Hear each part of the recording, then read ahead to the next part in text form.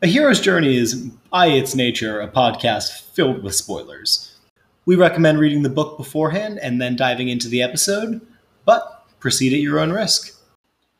Hi, and welcome to A Hero's Journey, a literary podcast. I'm your host and Judge Jack, and this week we have something a little bit different. Like the last time we went to the world of Randland, we went on to Leafcast's live show, Tavern Talk. You can check out the full episode in the link below, as it's got some visual humor thanks to our wonderful hosts. But if you're only interested in the audio, we've got that right here. Thank you so much.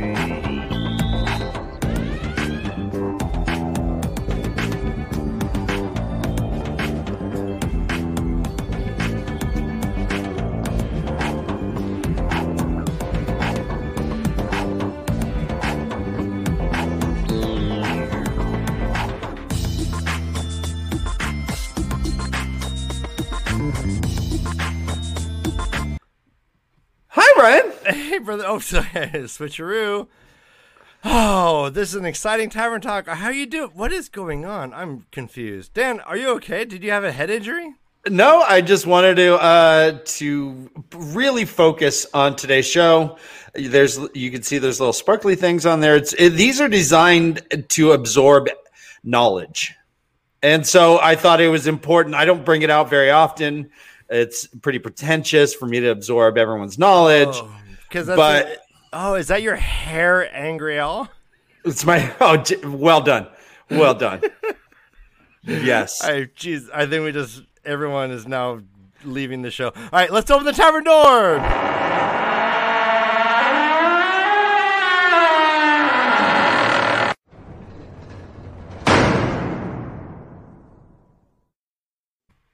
All right, yes, normally imagine all these like heavy people talking and a flautist playing the same line for 2 hours straight. But we're not going to do that because we have a special episode. We have a podcast joining us. It's called A Hero's Journey. Yeah. We've had them on before where we analyzed book 3 with them, and now we are moving on to book 2. Wait, book 4. I went backwards? Do you want my hat? Yeah. We got to work that out. Maybe. All right. So, yeah. So, book 4, and we are going to discuss The Shadow Rising through the lens of a hero's journey. And this is some of the most fun episodes we've done because Dan and I just get to sit back and basically mock and judge and let the smart people look smart. So we're gonna be smart vicariously, right? Yeah. So guys at home, watch us kick back, and please welcome from A Hero's Journey, Alex, Zach, and Jack. Oh, what?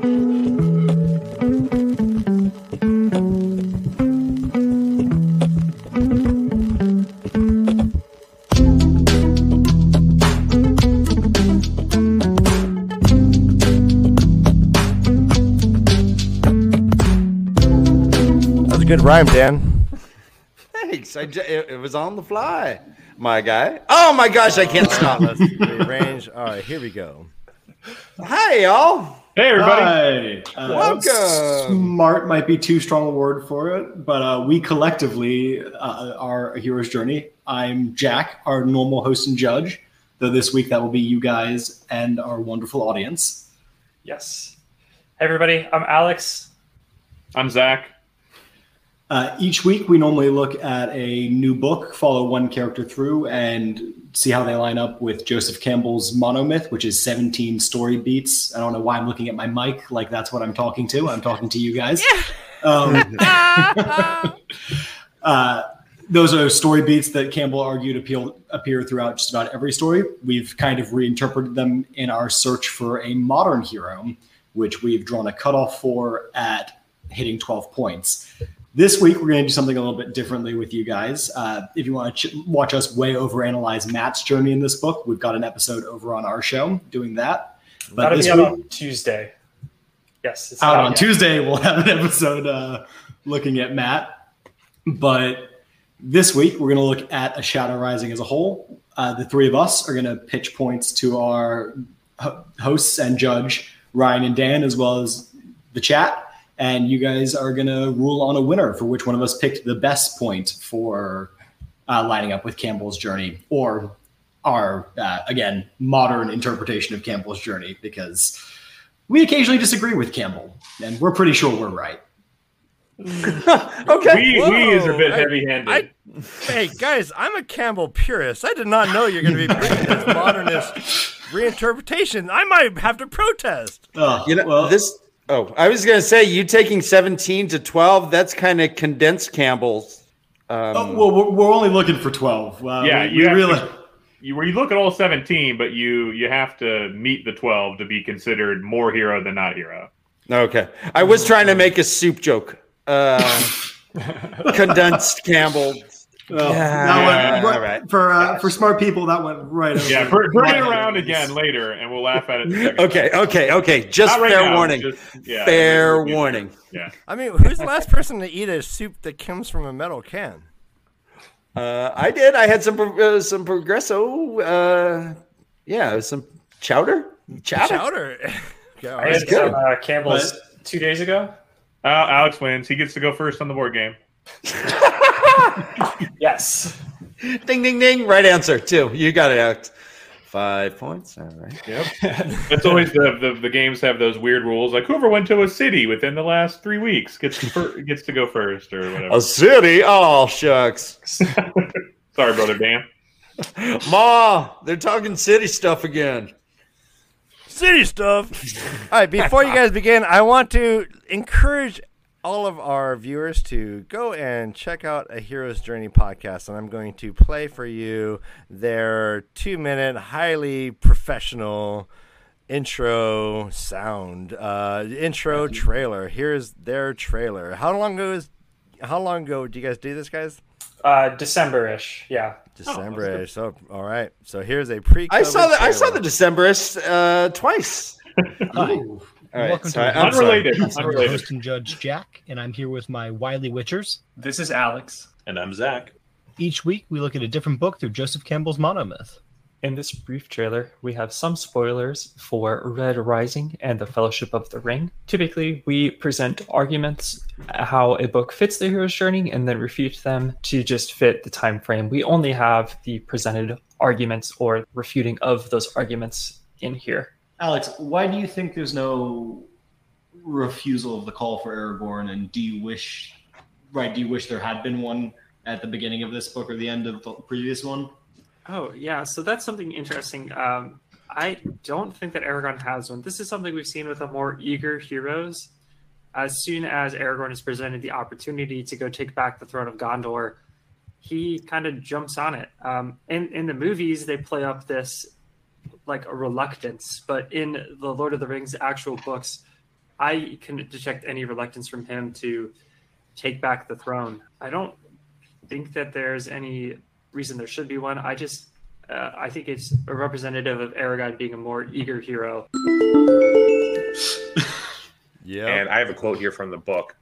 But if I think about my teachers, my fathers, Uncle Neril shaped me the most. He taught me to dance. He taught me how to be a man, perhaps because he knew that would be my future. And though he tried stopping me from being a hell driver, it was his lessons that kept me alive. And that proves to be the case beyond the underneath the crust of Mars, where he's a simple hell diver, although one of great acuity. He finds out that the dances that he learned from his uncle proved to be similar to the battle combat tactics that he uses later. We hope you enjoyed this and can come back and listen to some more episodes where we dive fully into books later. Thank you. Oh my God! How can you not fall instantly in love with these characters? Yeah, come on, guys. In the story or the characters here on your show? No, you guys. Bunch of One's characters. easier than the other. So you can find that anywhere you find podcasts, wherever you're listening to podcasts. You guys know where to get them. Look up A Hero's Journey, and A Hero's Journey itself is kind of, there's a lot out there of A Hero's Journey. So is there a specific keyword or anything that they can help find? Well, Yeah, we're not the usually if you podcast search- about poker players. Yeah. That's still my favorite joke. There is a podcast called A Hero's Journey that's about poker players for some reason. We've never figured out why. If you guys want to find us, though, if you search like A Hero's Journey and Wheel of Time, we're going to be one of the first ones to pop up. That would be a good place to look for Okay. us. Awesome. Yep. Go down to your local podcast store and just pick up a bushel of Hero's Journey. No, I know, but Jack, I'm surprised that you're having a hard time with this concept. Like in my pantheon of heroes, there's, Me? like child neurosurgeons. Okay, right, any special teacher in the world, and then Poker players. poker players. Yeah, Truly the heroes among us. So then I went all in, and it worked. Yay! Yeah, I cut the corpus callosum. Yeah. All Basically in. the same thing. Pretty much. With great poker and playing comes great responsibility on the wrists. Seriously. Yep. Well, that's why you win bracelets to disguise those arthritic, heavy wrists. Yeah. Yep. So we are going to be talking about Shadow Rising. It's the fourth book of the series. This is pretty much right after Rand has called himself the Dragon Reborn. He has claimed Kalimdor, and it starts pretty much right in Tyr. Mm-hmm. Pretty much from there. So you guys are you going to state the Campbellism and then we're all going, and then you're going to give us all three different examples of what you think is the best of it? Yeah, we'll try and do that for most of the steps. I think some of them, it'll be pretty clear, like this character has the best step, and we're not going to try and all throw a point out when we have one that does the right explanation for it, or the best explanation for it. So Okay. I think I'm ready. Ryan, you ready? Well, yeah, I'm ready, but also chat's telling me, Tree's saying that not all heroes wear capes. Some run around wearing bed sheets. How do you analyze a hero wearing bed sheets, guys? Captain Underpants is probably just a classical hero. yeah, We haven't got around to him. We just assumed he was 17 out of 17 and moved on. So There is that Banksy where a child is playing with superheroes and has discarded the Batman and the Spider-Man and is playing with a nurse doll and a doctor. And that I think sold recently so he donated it to the hospital. It's a children's hospital. They sold it, I think, for like $35 million or something. that's it. Goodness. God. Million And Is that a millions. mask on your head? Yeah, it's my pretty mask. When I'm So going much for clubbing, smart absorption. Is that your eyes wide shut mask? when I'm going clubbing, baby. Oh, okay, got it. Thank you. I kind of look like an imp like this. I'm like, Yeah. what's up? What's up? Your Alex is Let's familiar. hand the reins over to Alex. I believe Alex is the you're the host, correct, of your show? Well, He's not the the behind the host, scenes. but I'm the driving force, we'll say. Yeah, he's the behind the scenes master. I do all the parroting when we're not live. Yeah. And what does Zach do? Not much. He looks pretty. Just like puts his face way in the background, so we can't. He shows chest hair. And the algorithms say you need 3 people on screen, Ryan. You know this. Yeah. So where's your third brother? We either have a first time reader or we generally have Rob from Melchior Talks on with us. Okay. So Rob could call it my puppet and me. He has a puppet as well, though, that he calls Gray. Okay. Yeah, so it's 3 puppets when he's on. Yeah. Backstory is Gray's our father. He doesn't admit it. He won't. Yeah, he doesn't want to be it. Alimony. It's crazy. Yeah, But yeah, it's a thing. Gotta get that paternity test. It's a thing. He goes along come with on, it, Rob. kind of. You got to accept responsibility. Yeah, is he here to Kids you defend leave out himself there in in the, the world. chat? I don't know if how he's handling this, but that's all right. Wow. All right, Alex. All go right, ahead. boys. Yeah. So our first step in the hero's journey is a call to adventure. This is what's telling our heroes that they are going from the ordinary world into a different world, the world of adventure.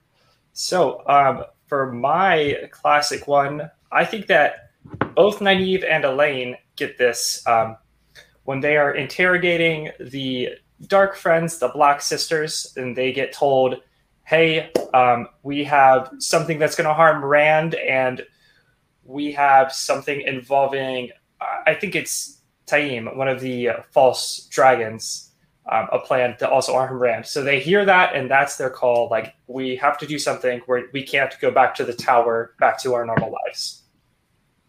Okay. Are we throwing holes in things yet, or are we Just waiting until present yours. presentation? Yeah, All just right. present yours. Yeah. All right, that's fair. So Like think of it as like when you're like a WWE like intro. You're coming in hot. Zach already veiled himself. He like threw the shufa Yeah, on. He's like, "Am I killing it now? No. Okay." No. And he dropped the veil. Well, Zach's just so used to arguing the negative. It's what he digs into. So you're Yeah, entering that's- the ring with a strong argument, and then you guys will duke it out once you're all in the ring. Well, actually, All you're gonna be the ones duking it. You're gonna call us on our shit and make us defend our points. yeah. Do our best.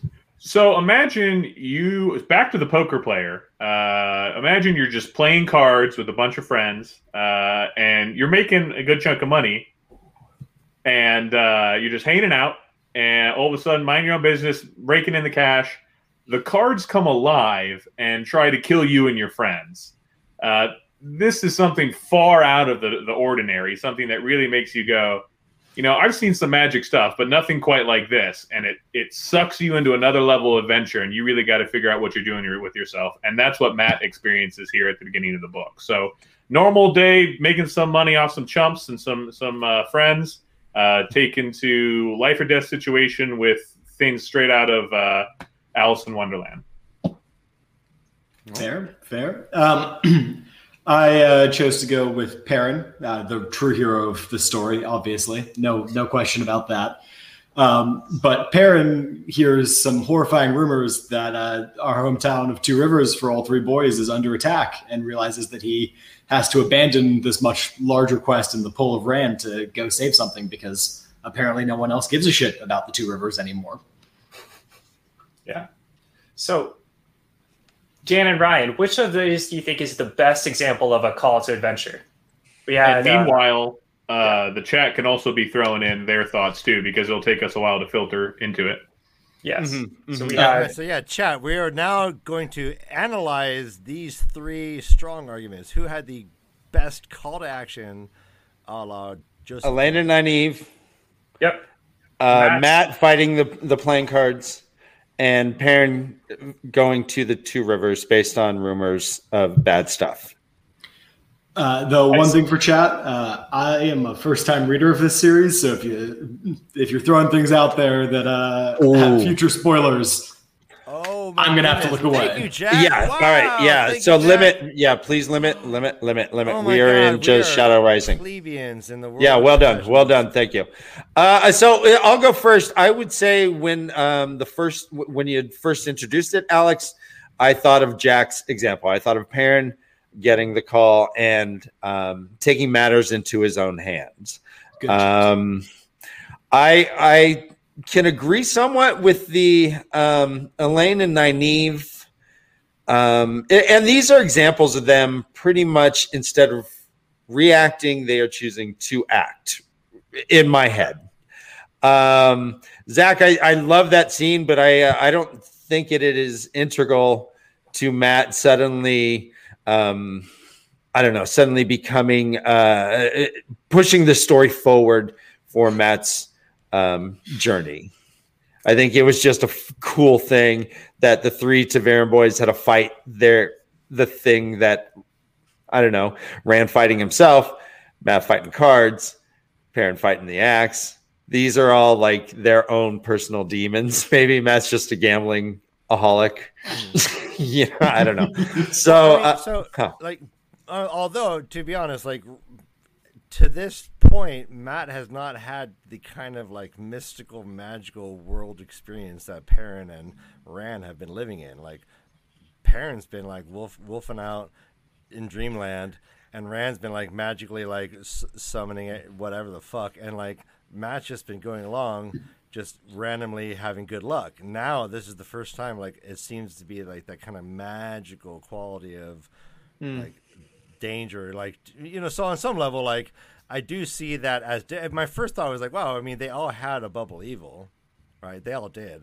But if you think about Matt, like mind blowing for Matt, like Perrin and it was like, oh, I fucking take it in Perrin stride. fights Like, fights it, wedges in the I'm door, talking to and wolves and shit, bro. Like, yep. all right, so I do also my first thought was Perrin going back to Edmondsfield is the true hero's call to action. So because he even wanted Matt to come with him, and Matt's like, fuck that shit. Right, so he had to truly go it alone, even though he knows that he is connected to Rand. He's already accepted that innately. He's accepted that he's Taveran, then he's going to have to be there with Rand to the last battle. I think that's already been stated. So he's already accepted this as fact. Matt's like in fucking La La Land, but Perrin's already accepted that, but yet he's going to go back and save, mom and dad and pop and cousin, and all the Coplans and Congers. Well, that's so right. Oh, right? go ahead. Yeah, No, but that's his whole mindset is I'm going to go back and save my family, even though he knows his role is here. He thought his destiny was one way. He said, I need to do this. And so I think that makes Jax the strongest argument. the advantage of getting my show notes in first pays off. Yes, it does. because you guys are like, dang, can't use that one. Oh yeah. All right. So I don't think that the refusal of the call is as interesting, especially for this book. So I'll just tell you guys what it is, and we'll use Jack's point because he is, in my mind, correct. The refusal of the call is after you have this call, you got to go change. saying, no, I'm going to stay here in this normal world. I'm going to keep doing what I'm doing. And, well, Jack, why don't you just tell us what your point was? I think it's actually going to sound funnier coming from you. Okay. What, So what was my point? it's just Matt's personality. Matt does not want to be Taverin. I know you guys said that he accepts it, but there is a long period of time where he's like, I don't want to accept this. I just want to gamble. I just want to run around with girls. So I think that his personality is a pretty good refusal of the call. So I have one that's I don't think is quite as strong, but might be a little more nuanced. I want to look at Tom in his decision to stay with Rand versus go with the girls on their trip, because he says on multiple instances, right, that if he's not around, Rand, Rand's going to get overwhelmed by the forces who are trying to influence him, and Tom's really going to be like the guiding hand to help him.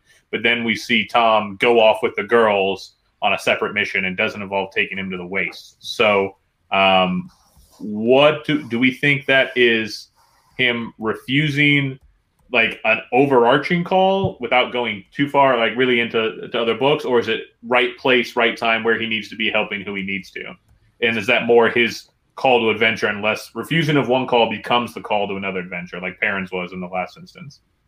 I think Tom saying that he wants to go with Rand is a refusal of the call to go with Elaine and Nynaeve. Yeah, I think that part, that makes sense for me. Yeah. Did you guys consider the fact that Lord Perrin Goldeneyes does not really like hearing those words said in succession like that? Yeah, but I have that noted down later on in for a different point, so that's why I was trying to avoid it here. Okay. So it's a big part of Perrin's arc, but yes. Yeah. Which is funny that you said it like that, because we have another character in our show that whenever he's brought up has to be referenced only by his title, who is of course the High King Peter. High King Peter, obviously, from C.S. Lewis. Everybody else pales in comparison, even though we're several books into the story. No king is High King Peter. I mean, everyone else is king, but they are just not the High King. They got to be put in their place, Zach. I like hiking.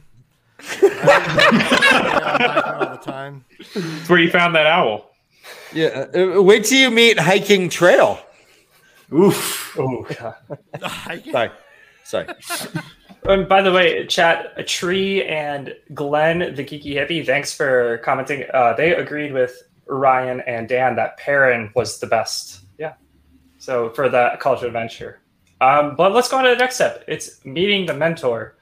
I think everybody kind of knows what this is. It's a pretty classic older person coming in to tell us some more about the world, give us a gift that will help us later. Just give advice. It's our classic Merlin to Arthur character, that relationship. So for me, I think I'm going to go to the end of the book. And this is going to be kind of weird, but Asmodean and Rand, I think, are a good meeting of the mentor. Not for the Shadow Rising book itself, but for the whole of the Wheel of Time, because Asmodean is able to teach Rand a lot of skills that otherwise he would have taken a lot of time to gain, like traveling. Even in this book, when they use the skimming, that's totally different than anything Rand has done before. Right. But Alex is cheating and therefore disqualified going later into the series. I mean, even if you go to the end of the book, I used an example from the end of the book for this reason. Yeah. See, you've taken. Go ahead. Wait, this is controversial. I'm going to allow it. No, I'm going to Ryan. I'm going to allow it.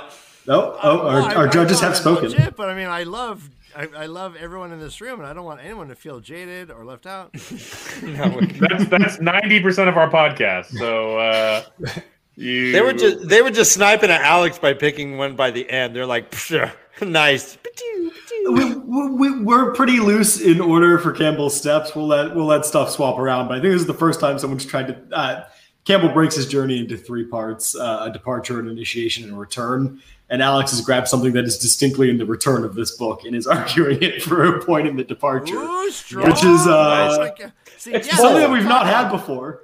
It is like the very end. Let's see if it pays off for him. I really want you guys to battle it out a little bit before I make my judgment. Jack, Well, that's a that's good, fair. strong Jack, start. do we want to go next?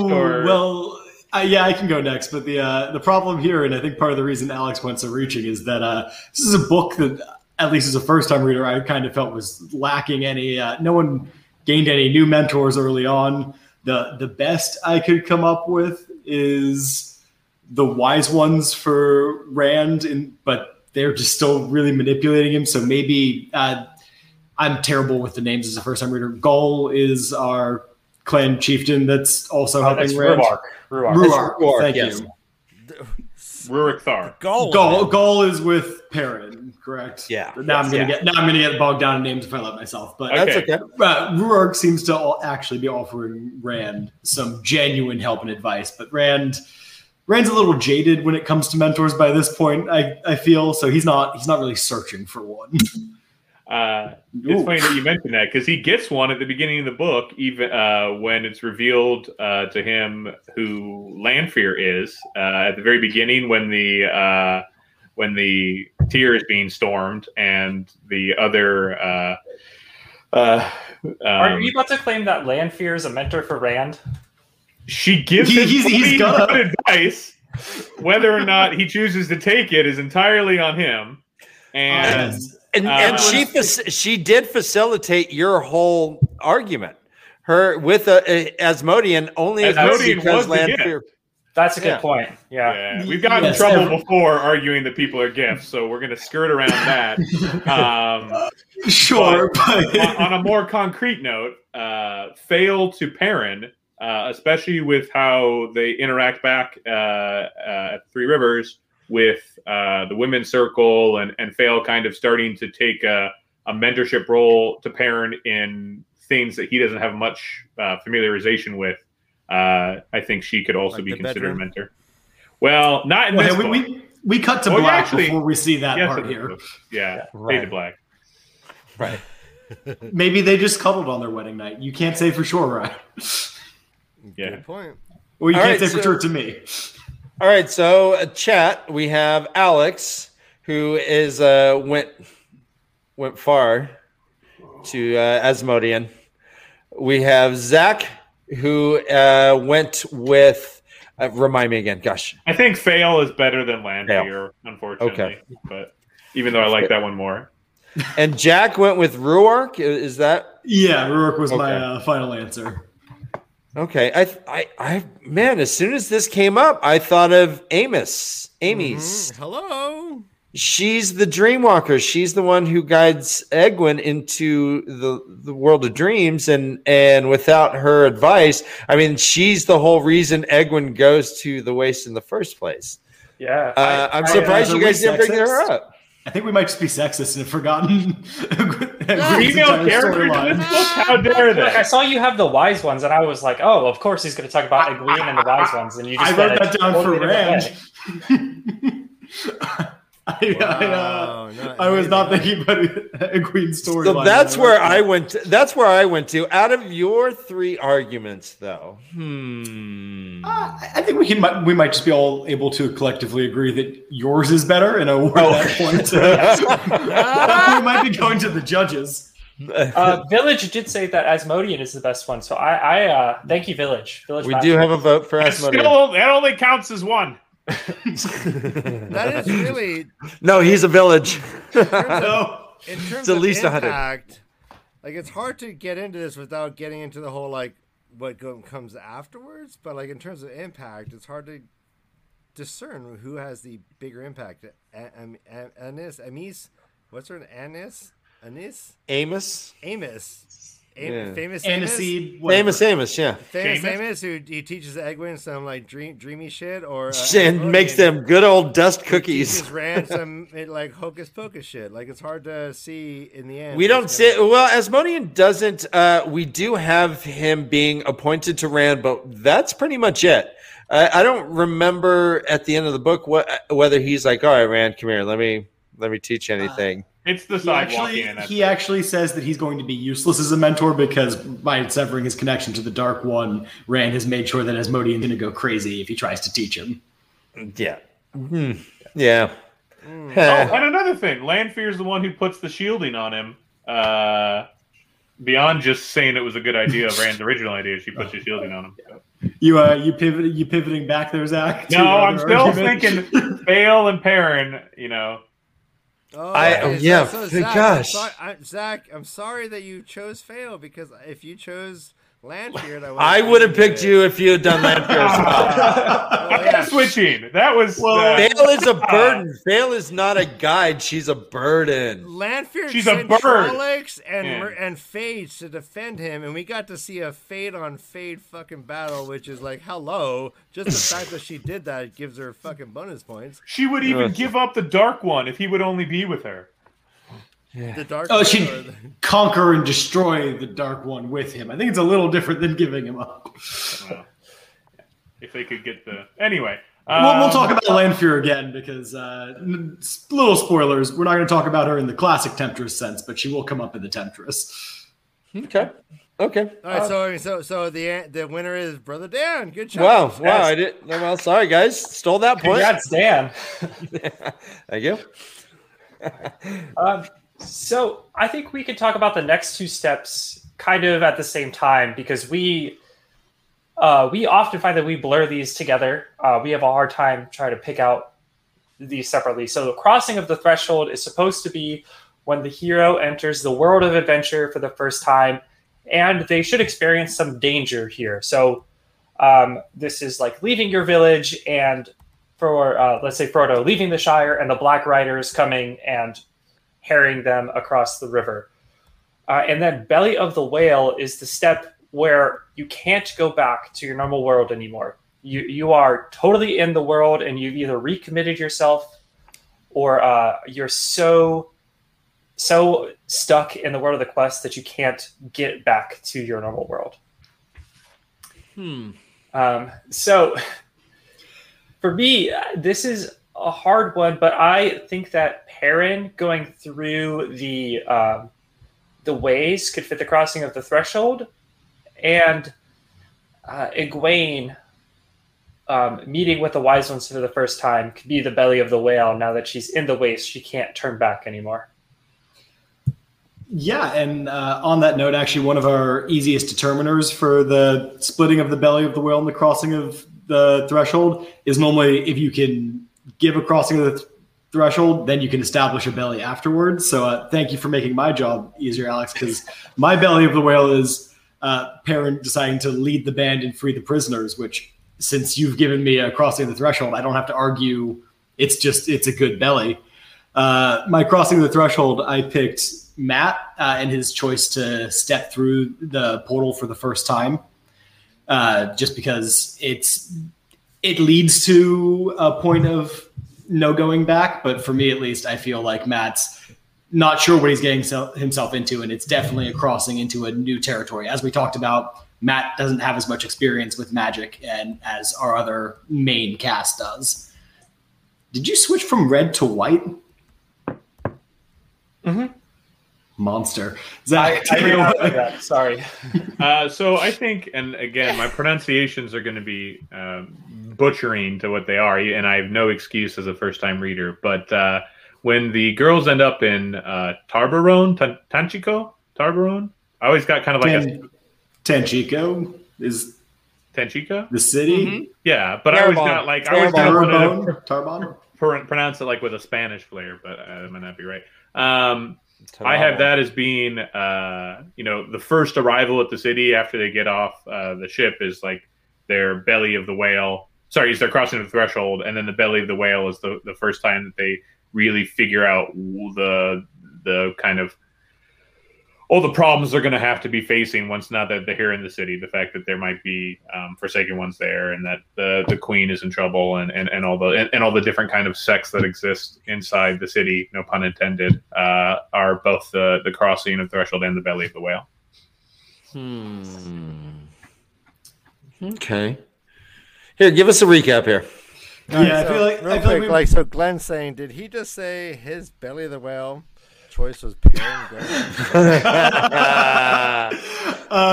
You're not wrong, but it sets Perrin down the path of not being able. Right, his original plan was sacrificing himself and resolving his entire conflict then, and choosing to go free the prisoners means that he's putting himself into direct confrontation with the White Cloaks and starting him. He can't reverse the path at that point that's going to lead to him being Lord Golden Eyes. Before that, he could have slipped away, and now he's locked in.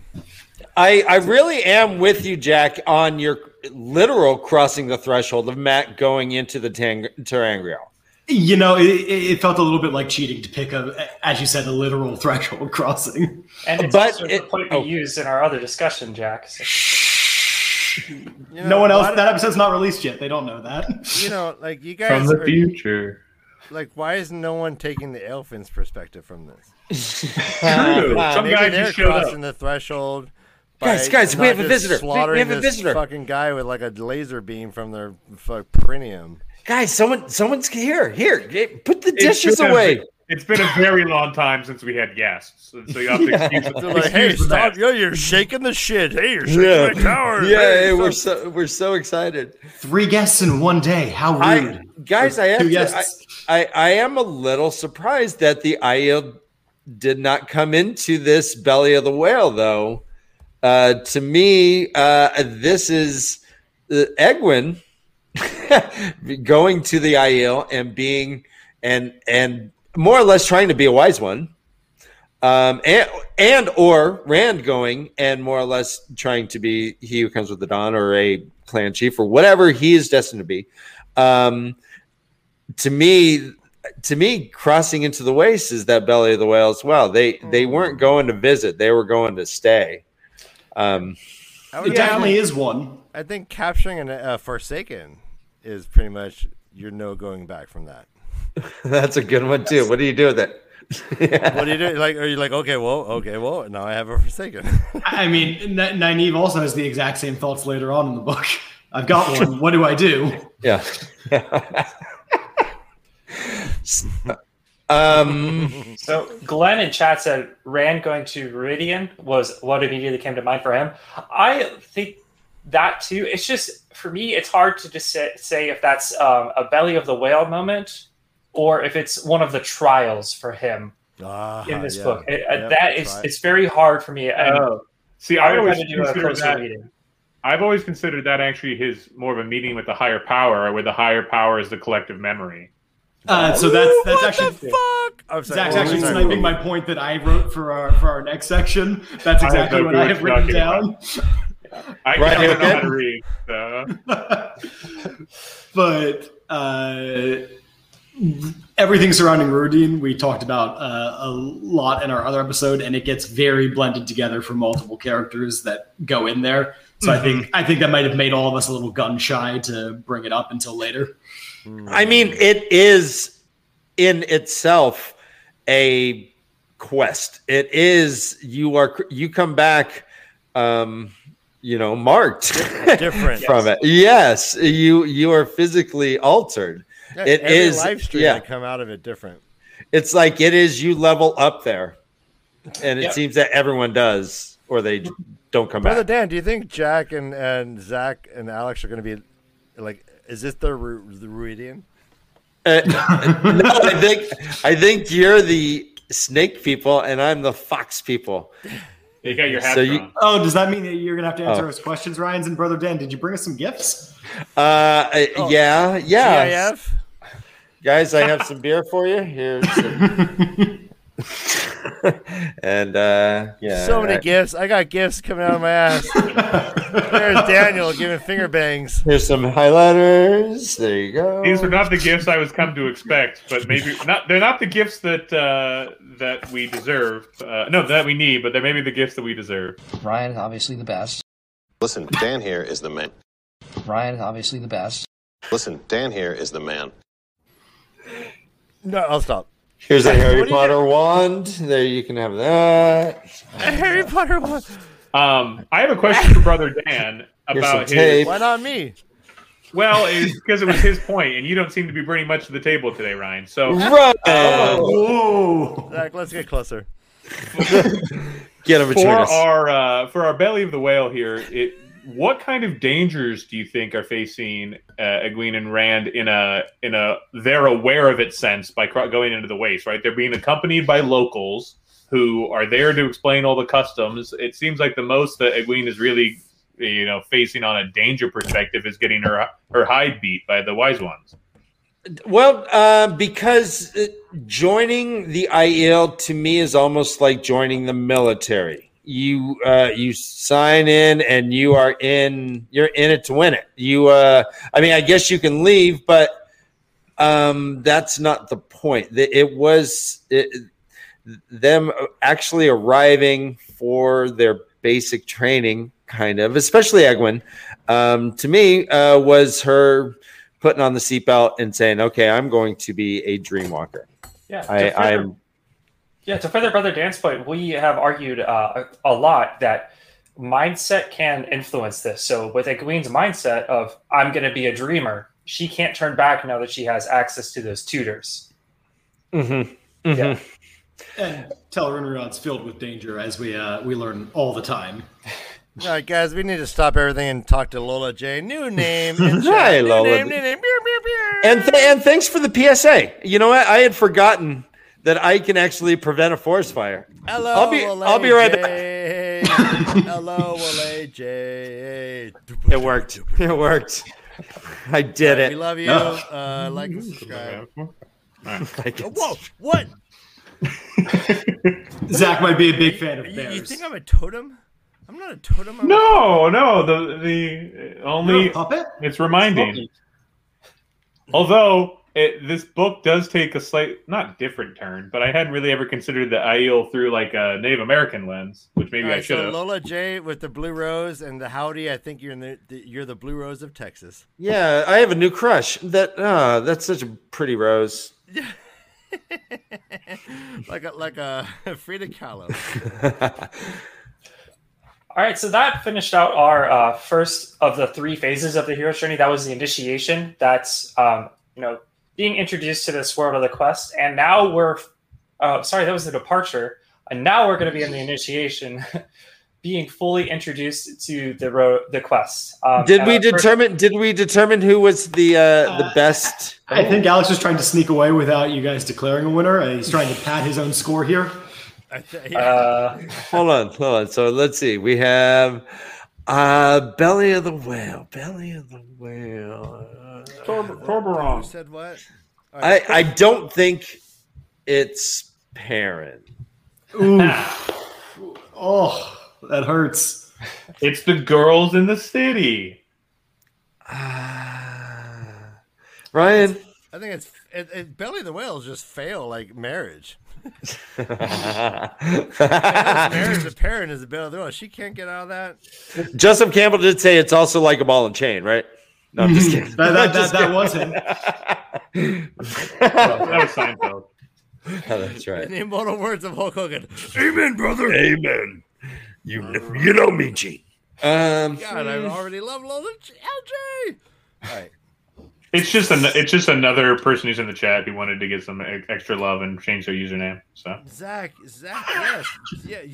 yes, Zach, obviously.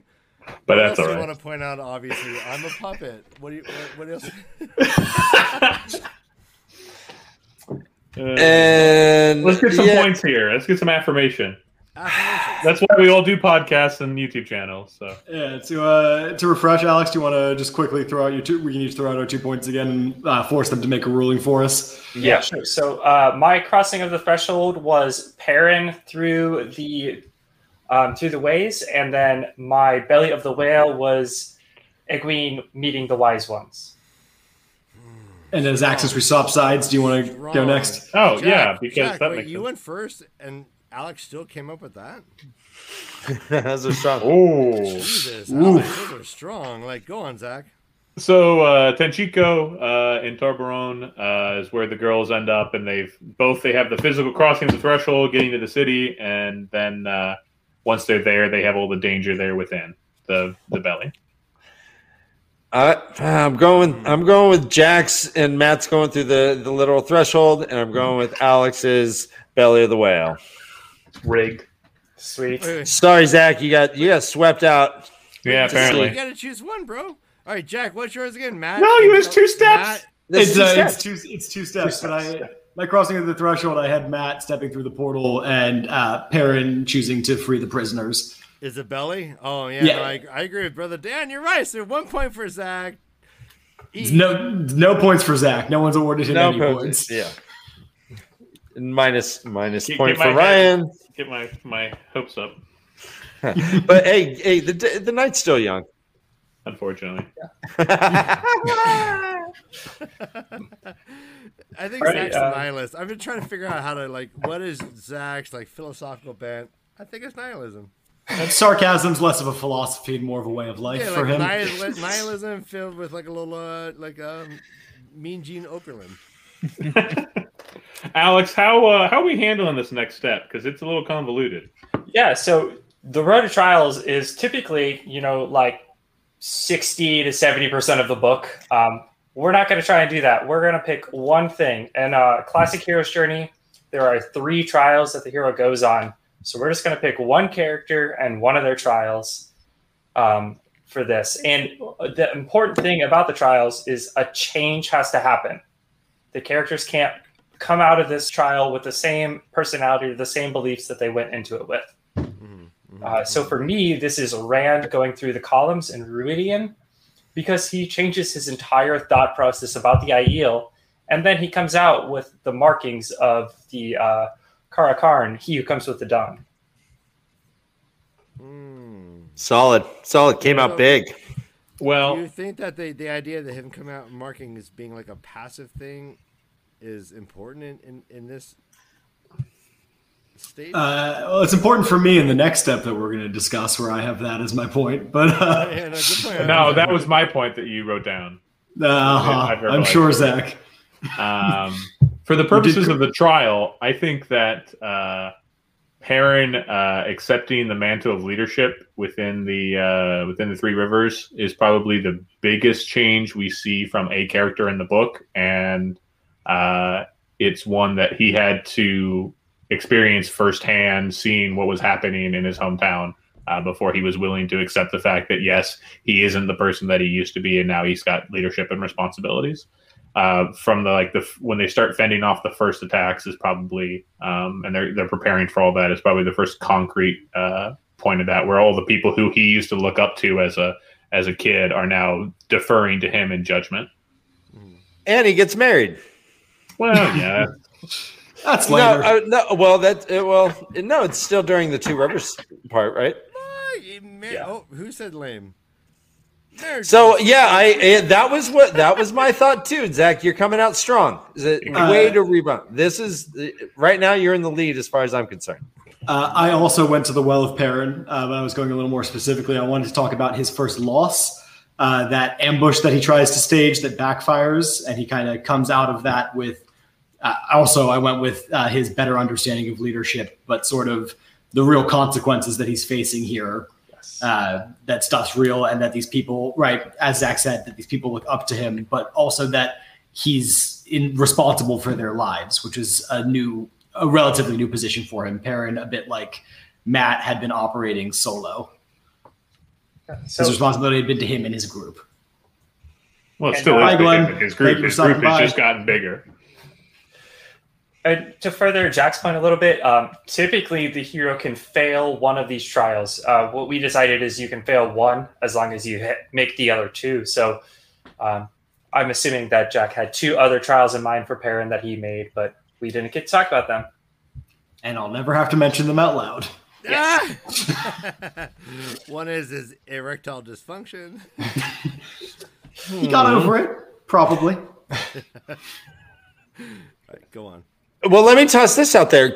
Would Rand not being able to revive that girl be one of these trials? Or would it fall elsewhere?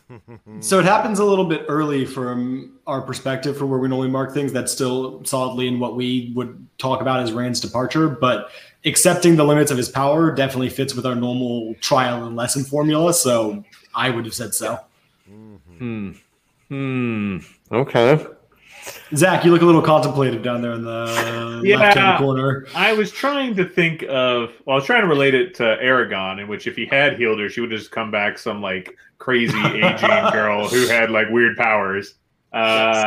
But then I also started to think about the raw power that's available to Rand, and when we start to think about the limits of his power, we have to think about it like in the immediacy and not in a long term or with extra power-ups, because we see him, especially in his fight with Asmodean later, the amount of raw power that he's accessing. He probably could have brought the girl back, but yeah, he says as much. Yeah, it was possible he could have done it. Yeah. Well, should he have then? No. Yeah, there's a fault. It's not possible. Ryan, that reminds me of the Gospel according to Jesus Christ, where he decides not to raise Lazarus because someone should not be forced to die more than once. Yes. Yeah. All right. Yeah, that's Pablo Neruda. You guys should. No, it's Jose Saramago. Jose, yeah, good. Thank you. No, you got it. Scott early said that I won. Does anyone in chat have what do you think, Hugh? Alex grabbing the first opinion that agrees. What kind of paid actors are in this chat? I will say that I was leaning towards Zach's when you first proposed it, and his argument did not deter me from that. I'm kind of leaning towards Zach right now. You guys can try to convince me otherwise. I'm open-minded. You got your closed-minded hat on. I got my disco closed-minded hat. I can try and convince you that I thought Perrin's failure taught him more than his first success, but outside of that, I clearly agree with Zach quite a bit. We're both focused on Perrin growing and changing. Don't try to stymie off my solo point. You know what? I'm giving you a point, Zach. Yeah. Point for Zach. I'm going to try a race market over my camera. But the chat, I don't mind if the chat gives their own points. If the chat overwhelmingly thinks that Alex is right or Jack, you get half a point because it's not quite as important as mine. One check mark in the corner. Ryan, did you have a ruling for us? Because what is that? What remind me what Alex's argument was? Wrong. So mine was Rand and Ruidian going through the columns. Yeah, that one. No, that's a higher power moment. It's a meeting with a higher power, but we'll get to that next. No. If you think that Rand needed to make choices afterwards, like you can get an info dump and either make and ignore it or not. He chose to not ignore it. That's it. Like he wasn't. Well, no, there's really no choice for him to ignore it. There's no choice for him to ignore it because if he does ignore it, then all the chiefs just know that he didn't. Like, they're going to think he didn't actually accomplish what he was supposed to in Ruiden, which is why they don't follow the other guy whose name I've forgotten. Couladin, because he didn't actually experience the thing, therefore they know he didn't actually complete the quest. Yeah. No, well, if there is a meeting with a higher power, then this one, I would say Ruidian probably may go into that slot instead. Meaning Asmodean is a higher power for Rand. Yeah, but no, he goes and becomes enlightened. He gets all juiced up. Well, so if we want to give that one to Zach and move on to our meeting with a higher power, yeah, we got you, Zach. Zach, I'm proud of you, buddy. He's on the board. I'm glad somebody. Good discussion. I'm punching you in the shoulder like, "Hey, attaboy." A little lighter next time. All right, sorry. So our next step, as Jack and Zach have hinted at, is a meeting with a higher power. This is where a gift is given to our hero that will help them later in the quest, and it's specifically for us usually someone who comes in, gives a gift, and then is gone from the rest of the journey. They don't reappear later. It's not like the mentor. The mentor can come back in and weave throughout the story, but the gift giver is there and then not. So for a classic example, I always go back to Lord of the Rings. This is Galadriel giving Frodo the light of the light. I can't remember what it's from, but the light. Mm-hmm. Mm-hmm. Yeah. Okay. So normally Alex would start us off, but Zach poached my point. So why don't you take it away, Zach? Yeah, do it, poacher. I had this pretty original thought when I was reading the book for the first time, which was very long ago compared to Jack's recent first reading. When I saw him experiencing the previous like genetic essentially memory, and we don't need to get into genetic memory because that brings up bad memories from another book. Dude. Oh no. But and how he's able to experience all the previous lives of Aiel going from the breaking of the world to now. It's something that's with him for a short term. It's extremely impactful, and then he doesn't get to experience it again. So while it's not an actual individual, it is certainly something on a magical level of the workings they don't understand. So it pretty much fits the bill here. So for me, I'm going to go with something that we don't actually see, but Moraine. That's your favorite thing to do, so we can't actually argue against it. So we see these characters from another person's perspective, so we know what happens. But Moraine going through the Terangrial and getting her questions answered, just like Matt did. So this is the Terangrial and Tyr. I think that is a meeting with a higher power.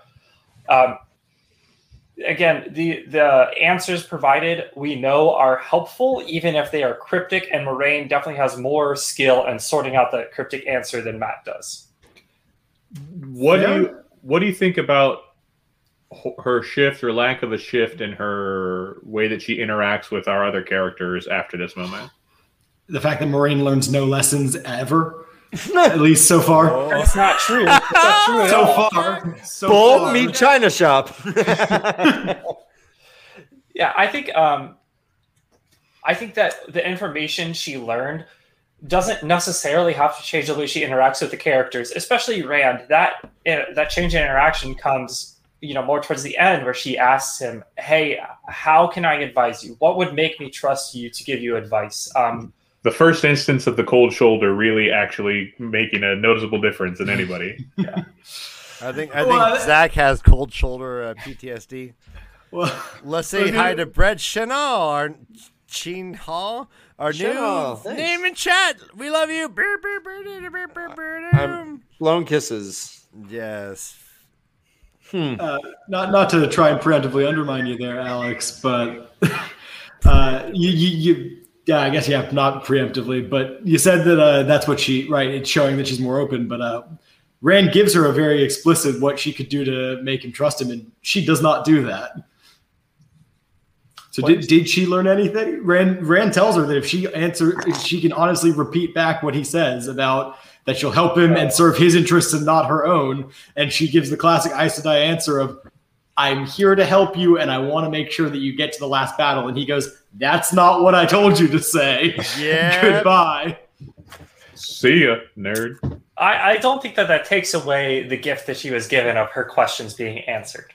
You're right; it doesn't change her right away, but those gifts can be helpful later. But later doesn't exist to me yet, so I'm. It's so hard. It's so hard to do this sometimes. Sorry, guys. So we can't even talk about when. How no, don't start with this because I will occasionally believe you. Secretly an Animorph and is going to turn into a big lizard with wings. So is Druidian just off the table here? That's what Jack and Zach both think. So that was that because Matt comes away with literal gifts. So we talked about that a lot in our episode on Matt. So okay. Please, everybody, check that out Tuesday with Leslie Sedai from Stuck on Arrakis. She gave a lot of good insight too. Yeah. Oh, cool.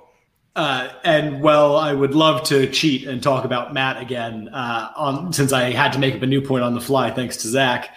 My higher power, I am cheating in the fact that she shows up twice, but we're a little fuzzy with how much the higher power can be. Brigitte shows up, saves the girls, helps them a little bit, and says, "I'll be back in the future to give you more help." And she's a nice ethereal higher power that I understand very little of at the moment, but seems like she's going to be important later, and she was important here. Everybody else gets like big Joan of Arc vibes there, right? That's like the whole point of the character. Well, except that she's an archer, so I was kind of thinking like Artemis. Joan of Archer? Joan of Artemis. Joan of Archer? That Brigitte, that's a good pull there. Right out of my ass. Brigitte seems like she's putting on airs. It's just Bridget. She's a farm girl. I like Jack's In point. some lifetimes. That was great for on the fly, Jack. Thank you, Alex. Yeah, I was leaning Alex, but I think I'm giving you the point, Jack. Oh, suck it, Zach. Ryan, Did you even said it? Total Jack. Total Jack. Out of the I can ballpark. tell you what he is. Well done. Yeah. Thank you. Let's go on to our next point. And this point is a fun one for me. This is the Temptress. So in a classic tale, this is a woman tempting our hero away from what his journey is. And we have kind of moved beyond that. So that's not what we focus on. We focus more on a concept. It could still be a person, but something that is going to take our hero away from the journey. And for me, this is Perrin with the White Cloaks. He is tempted to go with the White Cloaks and stop, saving the village. If he went with the White Cloaks, the Trollocs could have overrun the two rivers and Edmund's Field. So that is a big temptress for him. And he talks about it constantly, about how it would just be easiest for him to go to the White Cloaks and surrender himself. Jack, you go first. I got to double check that's not a spoiler warning. Okay. Well, she is a classic temptress figure in some ways. I'm going to talk about Lanfear, but not as sort of woman made manifest trying to draw him away. I'm more interested in Rand's temptation to trust her. He's definitely distrustful of her, but he's given multiple opportunities to try and just move against her, and he keeps thinking that maybe between the fact that she thinks she loves him, he can use her in the same way that she's trying to use him. And this book, it seems to pay off a little bit. I'm pretty sure long-term that trusting Lanfear is going to blow up in his face at some point. So there you go. Total shot in the dark prediction that seems heavily foreshadowed even by now. So I've actually focused on Min here, and I think it's Min's disguise personality. I think it's twofold. Elmindra? Yeah. That's just making Rand the temptress, Zach, with extra steps. You're using man as temptress. There is that, right? But at the same time, when she's in that disguise, she's got two conflicting ideologies in her head. She's got the, why am I being this stupid, puffed up, like, pom-pom, right? Why am I acting this way when I could just go and be with Rand and be somewhere useful, etc.? There's that whole, I should abandon what I'm doing. So there's that temptation to flee the quest, to go somewhere else. But there's also an internal temptation that she's struggling with, where she has several instances when she's like looking at herself in the mirror and she's thinking about Rand, where she kind of likes the guise that she's put on herself, and she wonders how others, when they interact with that person, how they see her. Maybe I should start to become more like this person I'm pretending to be. So I think there's two temptations wrapped up into the same like character moment. Damn it, Zach. I would give you the point if I was the one hosting. Yes. So we have Min when she's sexy men. Well, maybe not if you phrased it that way. We have Lanfear, and Alex, remind me of yours again. This was Perrin being tempted by the White Cloaks to just And the White Cloak. Yeah. Okay. Ryan, why don't you go first here?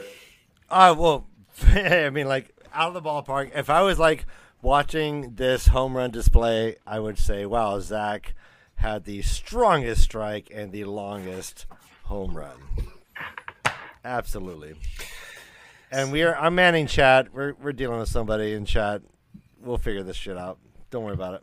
Keep going. Cool. I think Jack picked some low hanging fruit.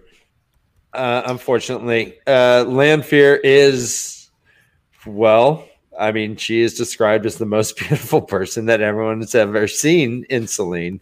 This is so. That is. I'm a little surprised that no one picked Berlane or the Penarch of Amador. Was it the fuck? I can't remember. But there are some pretty beautiful nobles that are kind of hitting on Perrin a bit. Well, so at least where I am, the Panarch isn't tempting anybody. In Shadow Rising, she's mostly still just a plot device for them to rescue. And okay. And I may have far- misspoke. I may have misspoke. Is it First Bear of Lane? May. Bear Lane, the 1st of May. Yeah. Well, okay, yeah, the first of May. Yeah, okay, yeah. But none of our main characters are actually tempted by her. She's a pumped up milksop, I think is what Lanfear calls her. Was that what I thought that was what she was calling Elaine? But No, from Rand's point of view, it seems like she's saying that about Elaine, but she's really saying it about the first. Oh, okay. Balin. My issue with yours, Alex, is that if Perrin could avoid this, he would. He is not tempted by death, by any sort of positive motivation or whatnot. This is more a monkey that's on his back. These white cloaks, and so I have a hard time of seeing that as a temptation for him per se. So by default, I'm going with Zach. By default, that's fine. The best way to get the point. All right, real quickly, Jack says Lanfear is pretty hot though, and then comes back with Bear Lane is pretty hot too. Jake, you gotta fucking pick a side, bro. And Mandarb says that Zach won this one. Yep. I agree. I agree with that. Cool. Wow. Boo Zach, but yeah, he's not wrong. El Mindrilla or whatever. Ryan, do you guys still take breaks, or are we not doing that today? Yeah, we can do. Yeah, if you want to take a break.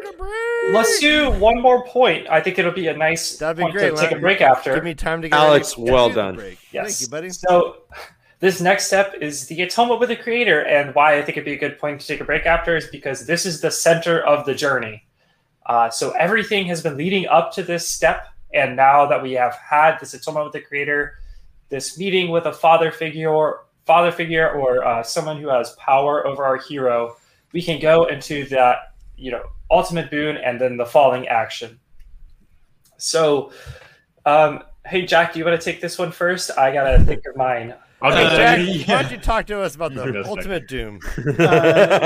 So for our atonement with the creator, I'm sorry. What is it again? Atonement with the creator. Atonement with the creator. Okay, I wasn't getting that first word. I'm sorry. Apologies. Yeah, it's as Alex said. It's normally where our character can meet a god or something, but it's where they have some sort of internal reflection, and it's where the journey's going beforehand and where it comes out of afterwards. Okay. And I had not picked a point to talk about Min before Zach cleverly did so for the Temptress, because none of us were apparently as smart as him when it came to that. So I decided for my atonement with the creator, I was going to talk about her seeing the Amerlin seat laid low after her stilling, and sort of as Min is confronted by this new version of a person that she's trying to save, but this is the person that previously had dictated everything that was going on in her life, right? Both as an authority figure and sort of the vibe I got was a little bit of motherly bullying. And so to see her laid low and make a new reflection on who that is. And it's also very much the center point of Min's journey. It's during the absolute clamor of the tower being overthrown. And there's only one other bit with any larger amount of tension for Min slightly later on. That's an esoteric one. I like that. Mm-hmm. But let's see what Alex pulled. No, my turn. Zach's got his. All right, you pop out and you got tattoo, and it's Rand. It's him after having coming out of the visions of the past, and he's already defeated Asmodeus. Asmodeus is a game company. Asmodean is definitely Asmodeus was one of the fallen angels, I believe. Yes, that sounds right, Dan. Yeah, that is. But I'm thinking pop culture. I think it's Warcraft, maybe. Asmodean is, I think, the game company that makes Call of Cthulhu. Zach. That might be it. Anyway, regardless, he's defeated the Forsaken One and gotten him as a pet, and he's come back to the rest of the Aiel, and he's showcasing, I am the one who comes with the dawn. Yada yada, and he has that whole confrontation with again, I still don't remember his name, even though Alex just told me. Couladin. Couladin.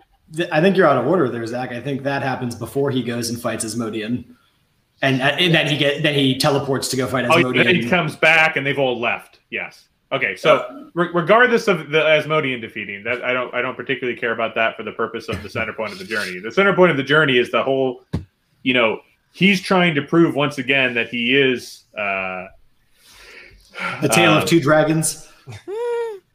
Yeah, sure. He's trying to prove to everybody that there's this prophecy about who all the signs he'll have to fulfill, and this is the sign for that book, right? So this is the center point for Rand's journey. Is he'll showcase the fact that he's been marked twice by the he'll have the dragons on his arm, and then he's already been marked twice, and now he's got the dragon. Sorry, I was getting out of order.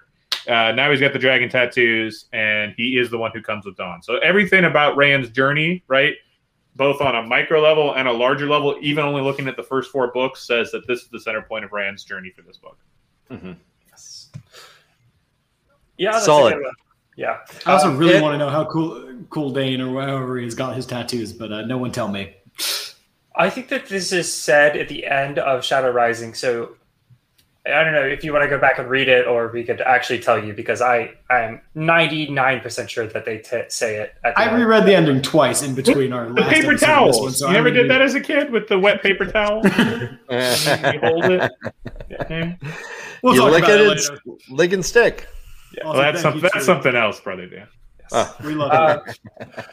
So I still had a hard time for one reason. I think like the center point of Suwan's journey is her being stilled, but that doesn't fit this step. It's not an atonement with the creator. It's more like a belly of the whale, or even a call to adventure, a call to a different life than one she's been living before. So I'm going to go back to Perrin with the White Cloaks. When Perrin and Dan Bornhold come to that agreement that the White Cloaks are going to fight for the 2 rivers when the Trollocs are attacking that last time, that could be a atonement with the creator. Unfortunately, Dane does not hold up his end of that agreement, but Dane calling Perrin to the 2 rivers and then them coming to that agreement could be a good atonement with the creator. I think based on the definition of atonement, I don't see Alex or Jack. I don't see either of these characters really atoning. I see with Zach, yes, Rand becomes enlightened. He has made peace with whatever is going on. Min is witness to all kinds of things. I don't see her becoming achieving atonement.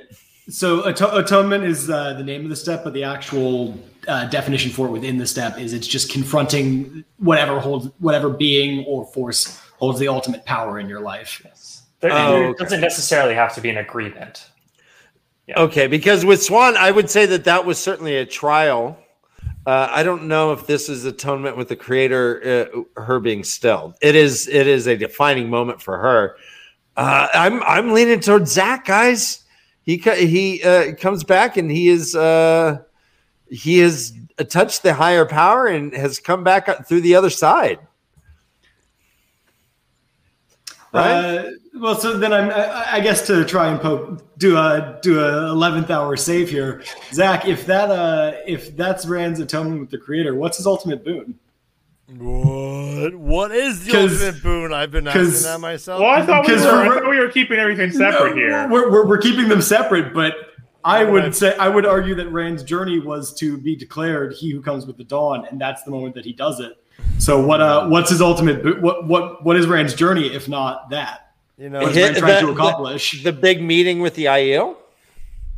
Where he gets all of them, he splits them. It's the walking out of it's the changing of the Aiel, right? Just announcing who he is didn't actually cause the schism yet.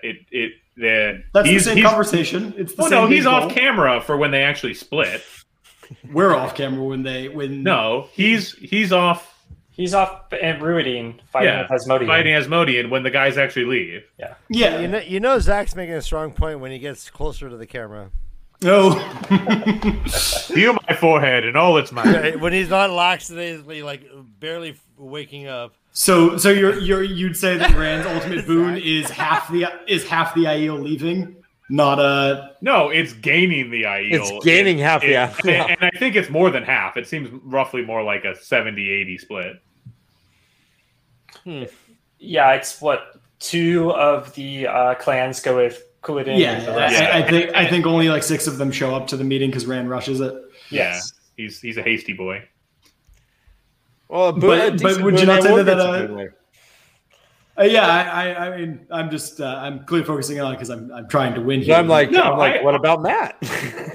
Matt Boone is unfortunately really awkward because it's tied in with the gifts that he receives from his meeting with the higher power, and they're kind of part higher power gift, part boon as he understands them. Mm-hmm. Yeah, holes in his memory. He has to fit into one of these though.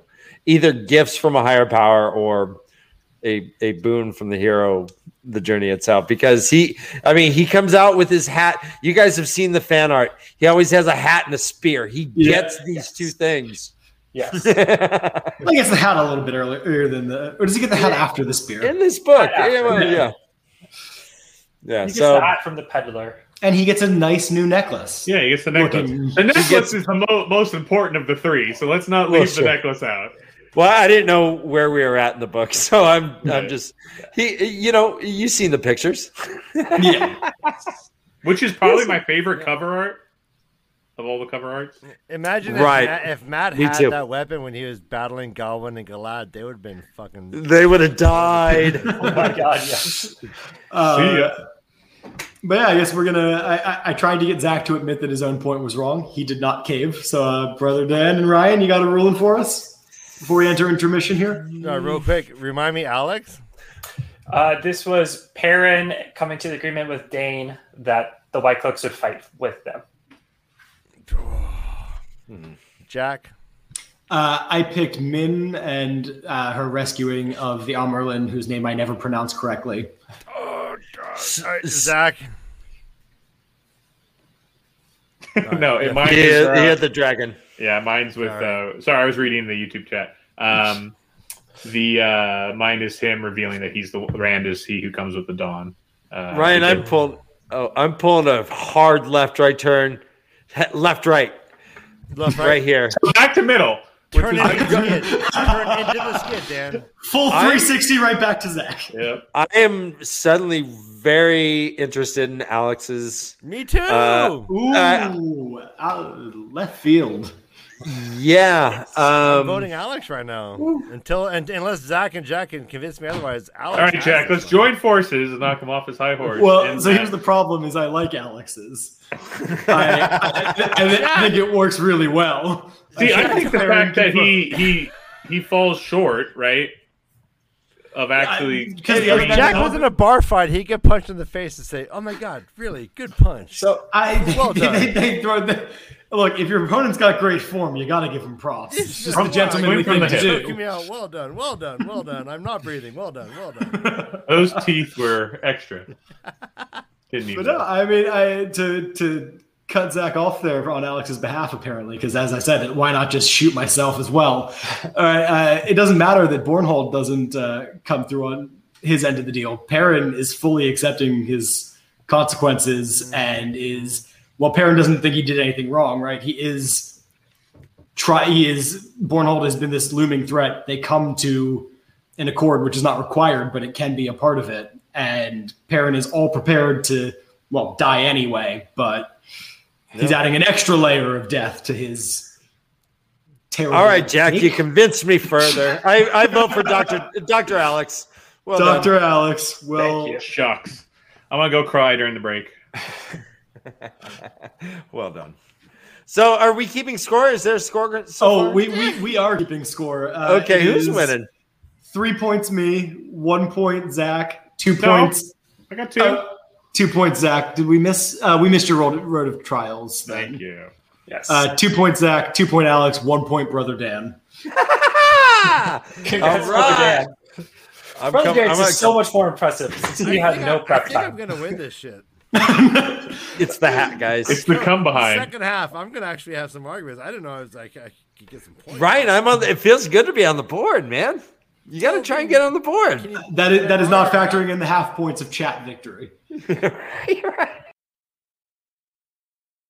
All right, ladies and gentlemen, let's get this party started. We're all slowly matriculating back into the proceedings. But I was dancing. I was not dancing. Well, Yeah, well, I mean, Zach, like, if it's not grunge, you won't dance. I know. well, no. We are like Gloria Estefan in the Miami Sound Machine. The rhythm is gonna get you. Zach's gonna get you. The rhythm is gonna get you. Rhythm is gonna get you tonight. I have not drank nearly that much. All right. Ole, ole.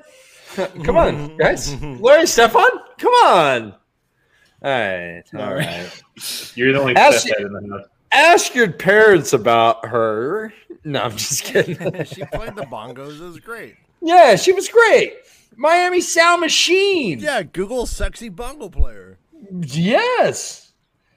What? Do you think she'll be the first result? Do you think, or am I just ruining my internet history? Oh, no. It will be the first. No, I don't know. because you may get First Sheila result- E. The first Do you have result safe search is like, on or off is the question, because some of those... safe search is on, and Good. none of them are this person that they are describing. So I Gloria. feel fine that Gloria, I I'm sorry. Gloria Stefan Estefan. is a hardcore porn star. I'm sorry. I didn't What? know that. Oh, don't Google her, I guess. when her then. music rhythm is career gonna went down, get you. went down. Chlamydia. FBI's gonna get you. FBI's gonna get you. This will be the least of their concern. There's a very small segment of our fan base that is giggling right now. I'm hitting them. You guys Okay. are just along for the ride. It's a deep cut. You're along for the ride. All right. Hey, Ryan, you know what? I woke up this morning and I woke up this morning. and I looked at my bed and I felt so bad for those people that don't have what I have, because sleep matters more than you know. And if you don't know that, well, watch our show, because we're talking Village Mattress. Oh, yeah. Oh, what a Village Mattress all the time.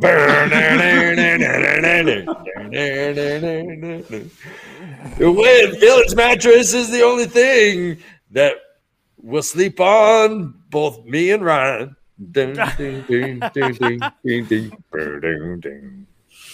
So Ryan, you look comfy on that bed. Wow, you look more than comfy on that bed.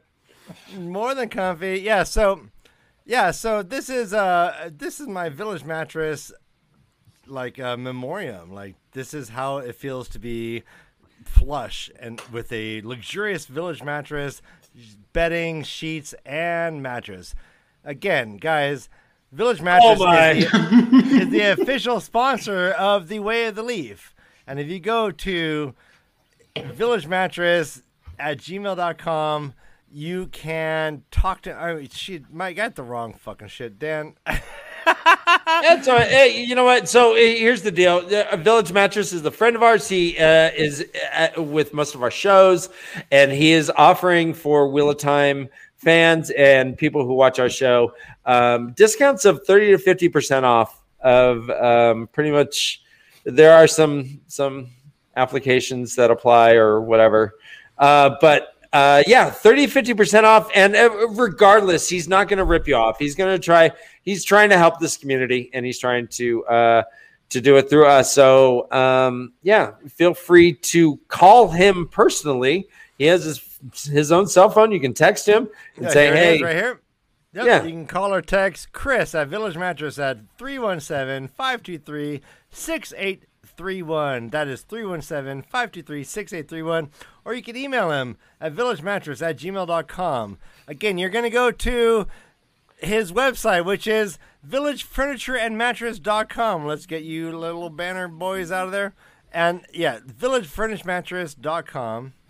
30 to 50% off." I mean, Which is regardless, just I mean, ridiculous. yeah, he's not going to rip you off. He's going to be like, "All right, let's fucking do this." And everyone sleeps. Everyone sleeps, guys. Show me someone who doesn't.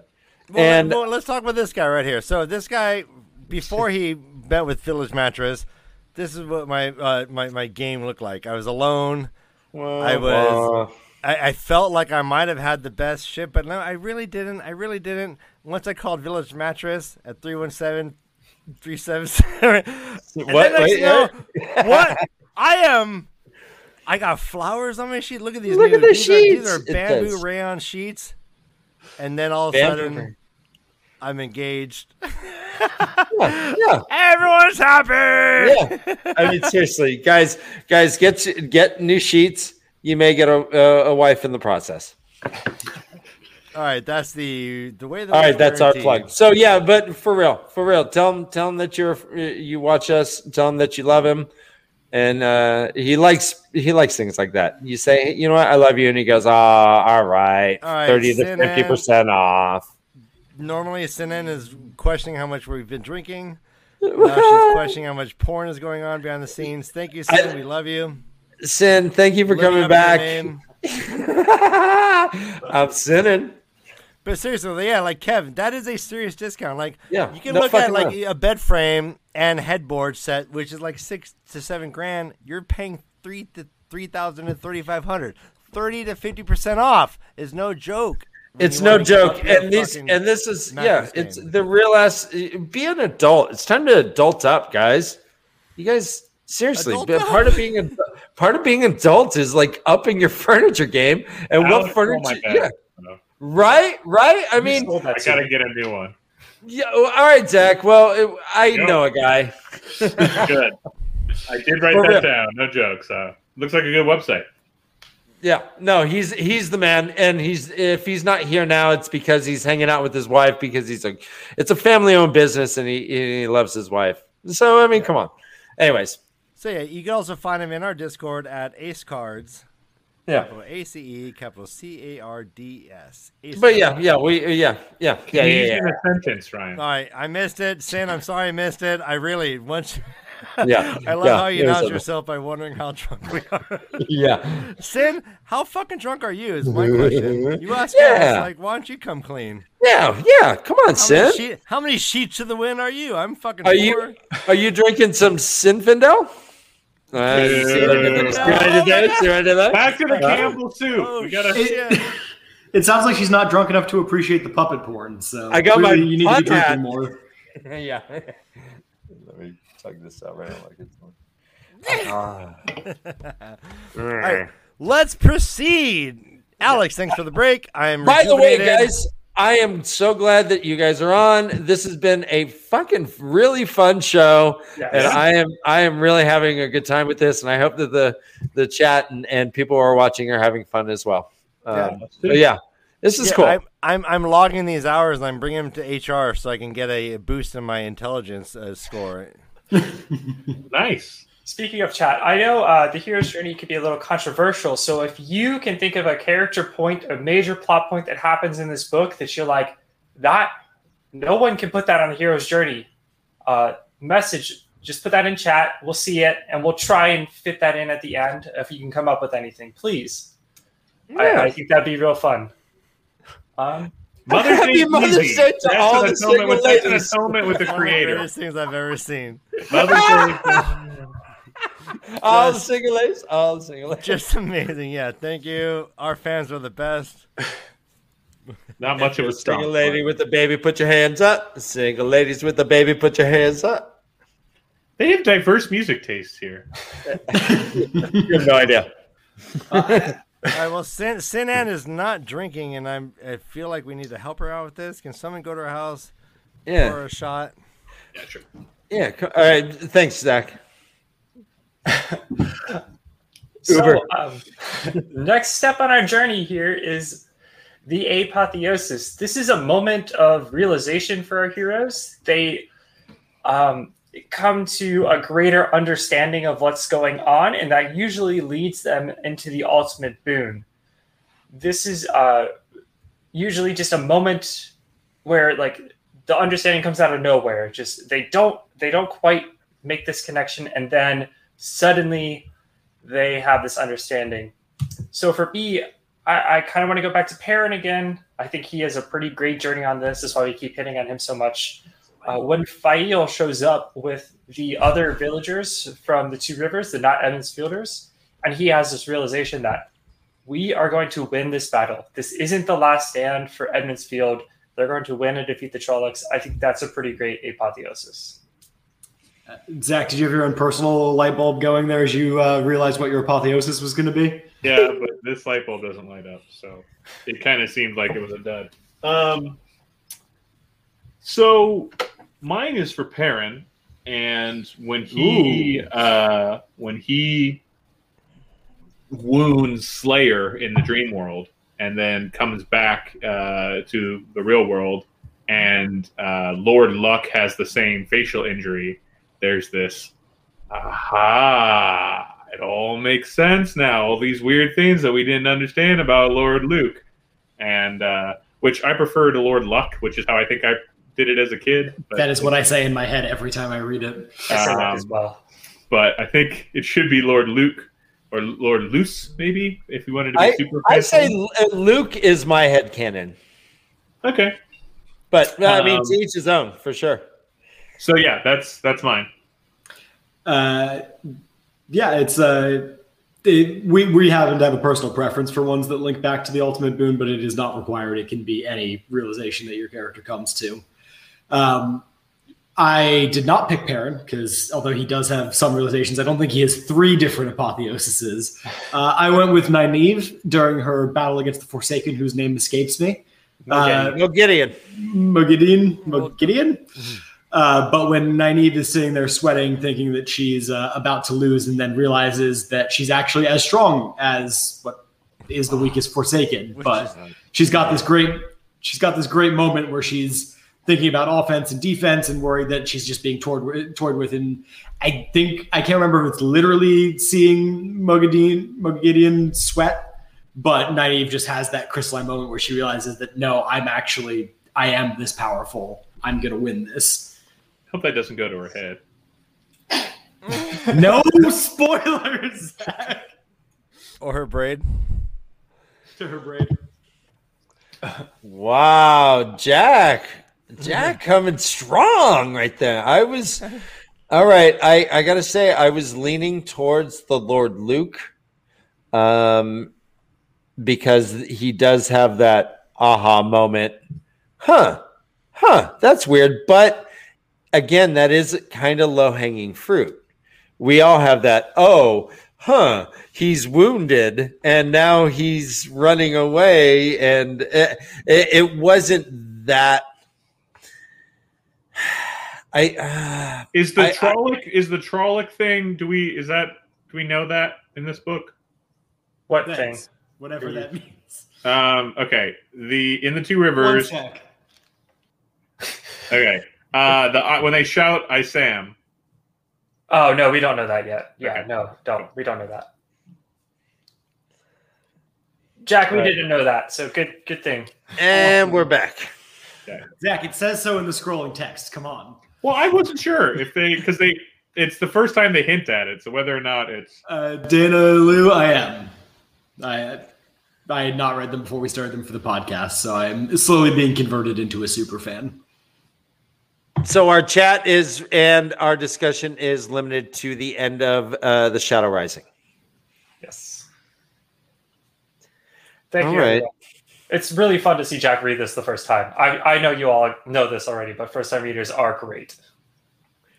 Boo. we did covers where all the characters are animorphs. That's all I really want for the Wheel of Time. Like, remember those old covers where you would, as you shifted the front of the book, they went from kid to animal? Mm-hmm. That's what I need. That's what I need for the Wheel of Time. Huh.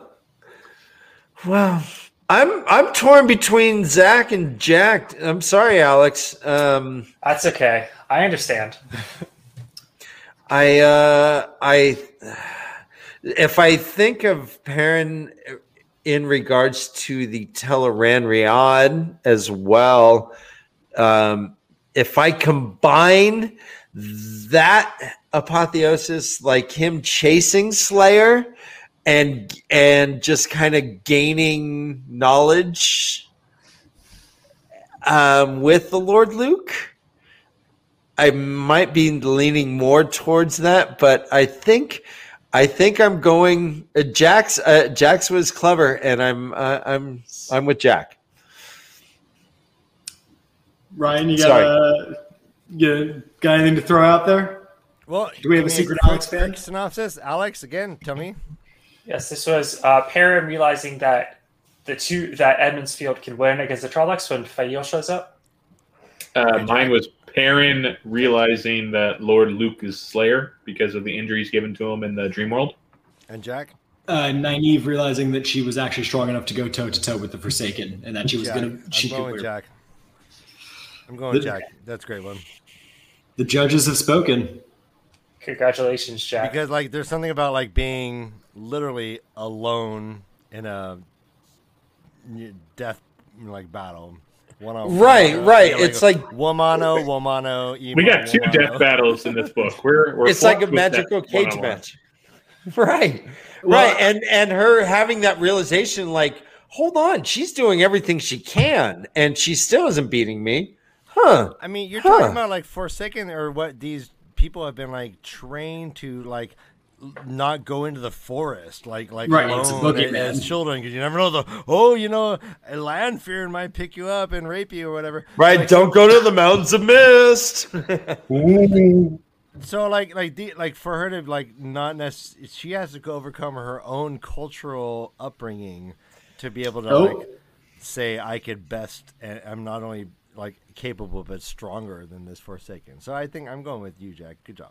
I love that fight in general because it's got, I don't know whether it's just Nynaeve's like extrospection. That's not a word.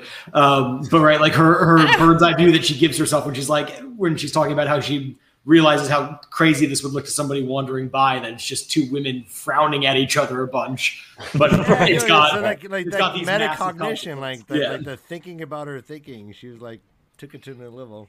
And Brother Dan, what powers does that hat grant you? I'm really curious, other than to say milady. Oh, well, this is our new character we met just last Thursday. I'm the vice president for Bill Clinton. Do you remember me? I'm Al Gore. And so I'm going to just do a little.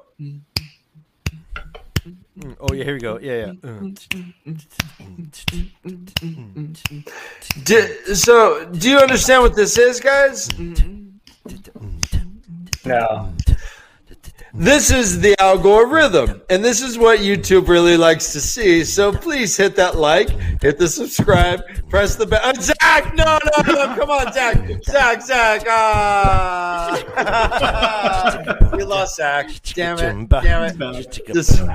He's contractually obligated to come back. Boom, boom, boom, boom. My agent's going to hear about this. When I'm with you. All right. Thank you. Remember, Pig. All right. That was my way to bring. I don't know if Zach was not a fan of like selfish promotion or just like free flowing jazz. It's the jazz. He's all on board when we're shamelessly self-promoting. Everything needs to be exactly laid out in sheet music, or it's not music. I think it was the algorithm pun that offended him so much. He was like, "Well, fuck this, I'm out. I didn't sign up for this, guys. Get my agent. Is this my contract? Where's my agent? My agent apparently needs to be fired." All right, thanks for putting up with that. So our last step in the initiation is the ultimate boon. This is, the achievement of the goal of the quest for whatever journey the hero has gone on. This is usually like the climax of the story. Very important step. And for me, this is going back to Jack's apotheosis with Nynaeve. When Nynaeve blocks Moghedien, defeating her and then getting the black terangrial that would be able to control Rand or any male channeler, that is an amazing ultimate boon in my mind, because like we just talked about, she goes toe-to-toe with the Forsaken, and then her whole character in my mind is based around protecting those people from the Two Rivers, and that is the best example we've seen so far of her being able to do that. Solid. Well done, Alex. I'm proud of you. That was a good one. All right, Jack, you go ahead. Mine's a bit of a deep cut, so I'll go last. Fair. I actually picked an ultimate boon that's going to make past me a liar when I told Zach that Rand's ultimate boon was uniting the Aiel, because I have written down that Rand's ultimate boon is defeating Asmodean and claiming him as a teacher. Sort of not. It resolves less his book arc and more of a resolution for his longer arc of learning to control magic. Right, he's finally gained the thing that he's going to need to learn to channel properly and not just sporadically when the plot needs him to. That really is like a D&D moment, like where you level up. You just found a merchant and here's a book that has spells. Suddenly, right? Isn't that kind of like, all right, you got through the adventure and all right, you're going to need this going forward. So yeah, he's getting his loot. It's dangerous to go alone. Take this. Asmodean is a boon, yeah. We don't like to talk about people as things that one acquires, but a little bit. And he also, Brother Dan, let's make a T-shirt. Asmodean is a boon. But he also gets the I can never remember the difference between all the different angreals, but he also gets the statue, which is his connection to what I assume will be a very important plot device power boost. We talked about this in our episode that that it is the statue, but I don't know what he's going to do with it. I don't know what it's going to, why it's relevant. I just know that it's very powerful. It's like a big battery. Sure. The only other thing I know is that if you dig around hard enough, you'll cut a hole to the Dark One himself. Apparently, yeah. That's what the past looked like. All right, so I had the one that I talked about for Rand earlier, but rather than repeating myself, I thought we'd take a deep cut and look at Logan, who finally gets to escape the White Tower. Logan. Logan, is this another C character that's going to have his own full arc? You can't do this to me, Zach. Logan is not a C Logan character. with a silent I. Logain, if you prefer. Logains, Swolgains. Logan. Yeah, no, men, ask your doctor if Logain works for you. That is rude and offensive, since it's my point. Again, we've got our doctor right here. Guys, that was purely coincidental. I just hit jokes. Fair. Please, I am not that guy. So I think that he gets to escape the control of the White Tower, and in doing so, gains his freedom, and that is his ultimate boon. We don't get to see the rest of his journey in this book, really, because we don't get his point of view, but we definitely get to see him breaking free of his imprisonment. Yeah, Alex, you said he's not a C-list character. Where the hell would you put him on that hierarchy? Because he's S-list. We've got B-list characters with perspectives. S-list is the three boys. Yeah. And there's no S. It starts at A. No, most rankings have an S tier. S tier. Yeah. A-list is the highest form of celebrity. It is your protagonist. No, every tier list for video games on a power lever structure always has an S tier and then an A tier. I hate that. I fucking hate the S tier. I don't understand it. The first time I got into that, it might have been fucking Devil May Cry. Oh God, trying to get S rank. Right? Like I'm like, okay, I know it's hard. I know it's hard. S? What does S mean? Die. Super. Die. Die. So that's mine. Is that Logain gets to break free? Ryan, I'll let you go first. I have thoughts. So. I mean, I need my rundown. Alex, give me. Okay, yeah. So, give us a recap. Mine was Nynaeve shielding Moghedien and then getting the black collar to Regriel. Rand winning his fight and collecting his loot. I guess person included. Whoa, okay. And mine was Logain breaking free of the White Tower. Yeah, well, fuck Logain. I go with Alex. Yay! I would go with Alex, but could I offer? You said that you don't generally like people as being a boon, but everyone. But Fael brought, brought an army with her for Perrin, and Perrin earned that That was he just her didn't know. dowry. No, those are people acting willingly. Yes, there's a difference between involuntary subjugation versus voluntary following. Yeah. I mean, Oh, if you've been brainwashed your whole life that you're going to follow the guy who shows up at dawn with some, is that voluntary or We're is not that... talking about the Aiel here. Just essentially, we refuse to say that slavery is part of a gift. We can't do that. That's obviously wrong. It's a personal stance. We've had to also accidentally have characters commit genocide for their ultimate boon. Yeah, which, when we did, when I got time. the, what was the cripple of what's his? The cripple of what's his name? Oh no! I was talking about the Shattered Earth trilogy, Zach. Oh, I was talking about the nine-fingered book. The blade itself. Oh, yeah, like the blade itself. I googled that and it was really dark. What I went down. So all right. So that his army, that his reputation, and he see. I thought he earned that through leadership, and they came. He earned it. I don't know, but we would 100% agree with you on Perrin's boon. None of us picked it. Oh, okay. No, yeah, we purposely, I think, shied away from it a bit. Yes. Oh, okay. Well, but based on you three, I like Nynaeve's a lot. She earned those. That was her quest to get those bracelets because she knew what it was. She knew she had to get it out of bad hands, and she did. And yeah, well done. Yeah, I'm picking Alex in this. Ryan, where you at? I agree. Alex gets a kiss on the cheek. Mwah. He picked a side, Ryan. He didn't pick you first.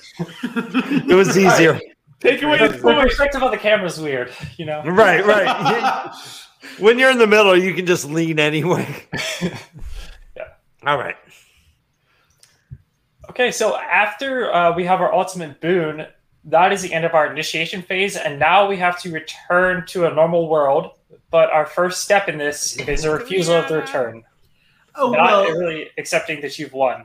Is that a normal world world without masks? Yes. Normal can be a bit of a hard concept with these books because it's often returning to a new normal, right? Our characters, Perrin, as we said, very literally goes back to the Two Rivers here, but even his normal isn't the old normal that he started his journey on. He's coming back to a new set of standards in the Two Rivers. And the transformation of Edmonds Field and the Two Rivers in general is shocking. They become fortified encampments. And and there's a lot of people willing to unify under Perrin, apparently. Mm-hmm. Yeah, I wonder if anybody else would have a problem with that. Look, they said that Queen Morghese is probably going to be fine with it as long as Perrin pays his taxes. Yeah. Another important thing of the return is sharing whatever gift you got or whatever information you learned on the quest with the rest of the world. So, coming back to the Two Rivers, making them fortified, that'll come up later, I would imagine. You imagine? Probably. I could not possibly. I thought we were just writing Perrin. Oh, Jesus. I thought we were just writing Perrin out of the series here. Well, his arc's done. Jack, you got me thinking that the Two Rivers are now like these crazy separatists that are like, I ain't paying no taxes. Were they not crazy separatists beforehand? They were just under the radar, I think. But now they all storm the Capitol and then return to Edmonds Field and fortify. Do you hear the people singing I'm just saying, songs of angry men? if they start rebuilding, is it Manetheren, is that how I pronounce it? If they start building their own castle and declaring themselves their own country, right? They don't think of it, right? As Perrin said, I didn't even realize it was a subject. Jack, that's ridiculous. That could never happen. So it definitely happens. Right? Perrin literally said that he didn't realize he was a citizen of Andor until he left home at the age of 18? Right. And I imagine that the village council, they're like, all right, boys, go play in the green. And then they hang out with Master Alvear and they're like, Jesus, I think Andor may be getting on to us. Guys, we're going to have to pay taxes soon. Their whole thing was all about trying to avoid paying taxes. Yeah, they sent the boys away. They're killing all the strangers. Trolloc attack. They're like, is there a grandfather clause? It's been easily 100 years. If the village is attacked by Trollocs and you defend it yourself, you no longer have to pay tax. Right. But like getting hit by a bus at college means that they have to pay your tuition. Andor's like, we're gonna need your guns, and like, come and get them. Oh God! Just had a boating accident. Actually, think about where you live now, and thinking about having to rally your neighbors to defend themselves from a monster army attack. Well, the good news is I live in Seattle, where they tried to declare the Capitol Hill tried to declare itself an autonomous zone. Is that why you were not available for your podcast? Because you're in the no, you're in the no zone. You're in the no zone. Yeah, yeah. Internet gets spotty around there. He's using Starlink to talk to us. All the surveillance planes and stuff. Oh yeah. Oh, so for our refusal, Alex, what do you? Oh yeah, this was a hard one for me, but I think Elaine could have a refusal. Just not accepting that they've won. You know, she's concerned about getting the. I forget what the leader is called, the female leader, but concerned about getting her out. Yeah, so that could be. I have a hard time with this one. Usually, it's hard for me to find one of these points. So, yeah, I also had a harder time not to take Jax again here, unfortunately, because I went first. With the his first, but I think the closest thing that we get here besides Matt is that Spoilers. I think Perrin would, if given the option, would like that the Two Rivers remained his childhood envisioned home, but it has been the mantle of duty has been placed upon him that necessitated its change. And so I think if anybody asked him, he would look at the Two Rivers and go, I don't recognize that as the place from my childhood. And so I don't really want this to be the reality, but unfortunately it is. That's the closest I could come with a primary character. So going from Zach's with Perrin, him thinking that he's still going to have to give himself up to the White Cloaks after Edmund's Field is saved from the Trollocs. That could be your refusal of the return. Except that by the time we're really at that confrontation, Perrin has already been like, wait, they didn't come fucking fight? I'm going to go find them. And he literally refuses the return. Yes. He says, nah, packed off. And I double cheated by going first and picking Matt because I tried to think of something for somebody other than Matt and went, nope, Matt has the best refusal. It's his everything, right? Matt receives his gifts, which we've talked about are kind of a complex ultimate boon, but he's got this duty and obligation to use these gifts to help Rand between now and the final battle and into whatever this Armageddon-like fight will be. And Matt goes, I wonder if those peddlers are ever going to turn around, because I'd really like to go hang out with them some more. Right. And my argument against that will be the same from the episode, in that the peddlers were never going to leave. I have changed my mind. Matt very much believes that they are going to leave, which They never are going to leave because they're the Forsaken. And only two of them. The rest of them are just conniving dark friends. The ones that call the shots. But Matt genuinely believes that... It's not like he ever tries to sneak off. He just has conversation and buddy-ups with the peddlers. He never... Matt in his own perspective, directly says, wow, all of this is getting really scary. Really hope they don't decide to go to the festival. Maybe they'll just let me go with them and we can get the fuck out of here. But I got a question. He did. I got a question. But did he die? No. Does Logain or Asmodean working with Rand at all count as a refusal of their stories? I don't know their stories, so Alex? Right. I gotta say no, because one of the important things of the refusal is it happens after the ultimate boon. So I don't have an ultimate boon for Asmodean that he could refuse to go back from. Yeah, and I also think that the working with Rand is Rand even says it himself, is like the only option for his survival. So he literally can't refuse it or he will die. Well, let me give you a name then, because I'm not entirely sure where, but Avienda. Okay. So for her, If you were to say going through the rings to become a wise one and training is their ultimate boon, then refusal would be her being like begrudgingly teaching Rand about the ideal. Yeah, her whole relationship with Rand is a refusal, right? The way that I'm seeing it. Yeah, What do you guys think? She's a bit like Matt, a reluctant hero throughout, right? She refuses her call to do her duties, and that's where we meet her, right? She's running away from her obligations, and she's still reluctant. I guess what I would say is you guys know more than me, but you often build the journeys backwards, and at least when I was reading that, her going through the rings didn't feel like an ultimate boon. I don't know where she's going with her story yet, outside the fact that Rand has yet a third person in his lake visions, and I've been told that his romances get weird, so God, even weirder. But I don't know what she's actually trying to accomplish yet, so I don't think anything in this book would have counted as a boon to her for me. Good point. Yeah. Okay. Yeah. So with the boon in mind. Hey, always. And speaking of all this, like I really think like you guys should have like a Patreon only like exclusive showing where you actually talk about how this all relates to your personal lives. Yeah, that's true. And in fact, something that might help that is having some patrons. Take it away.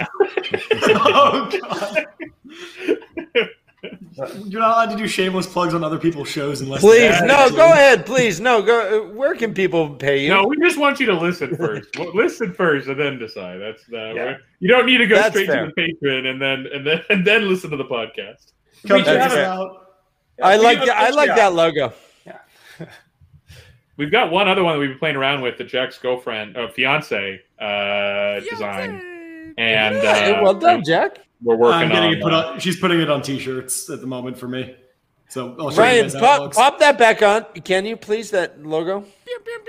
So is this Rand on one side and Matt? The other one? No, different book series.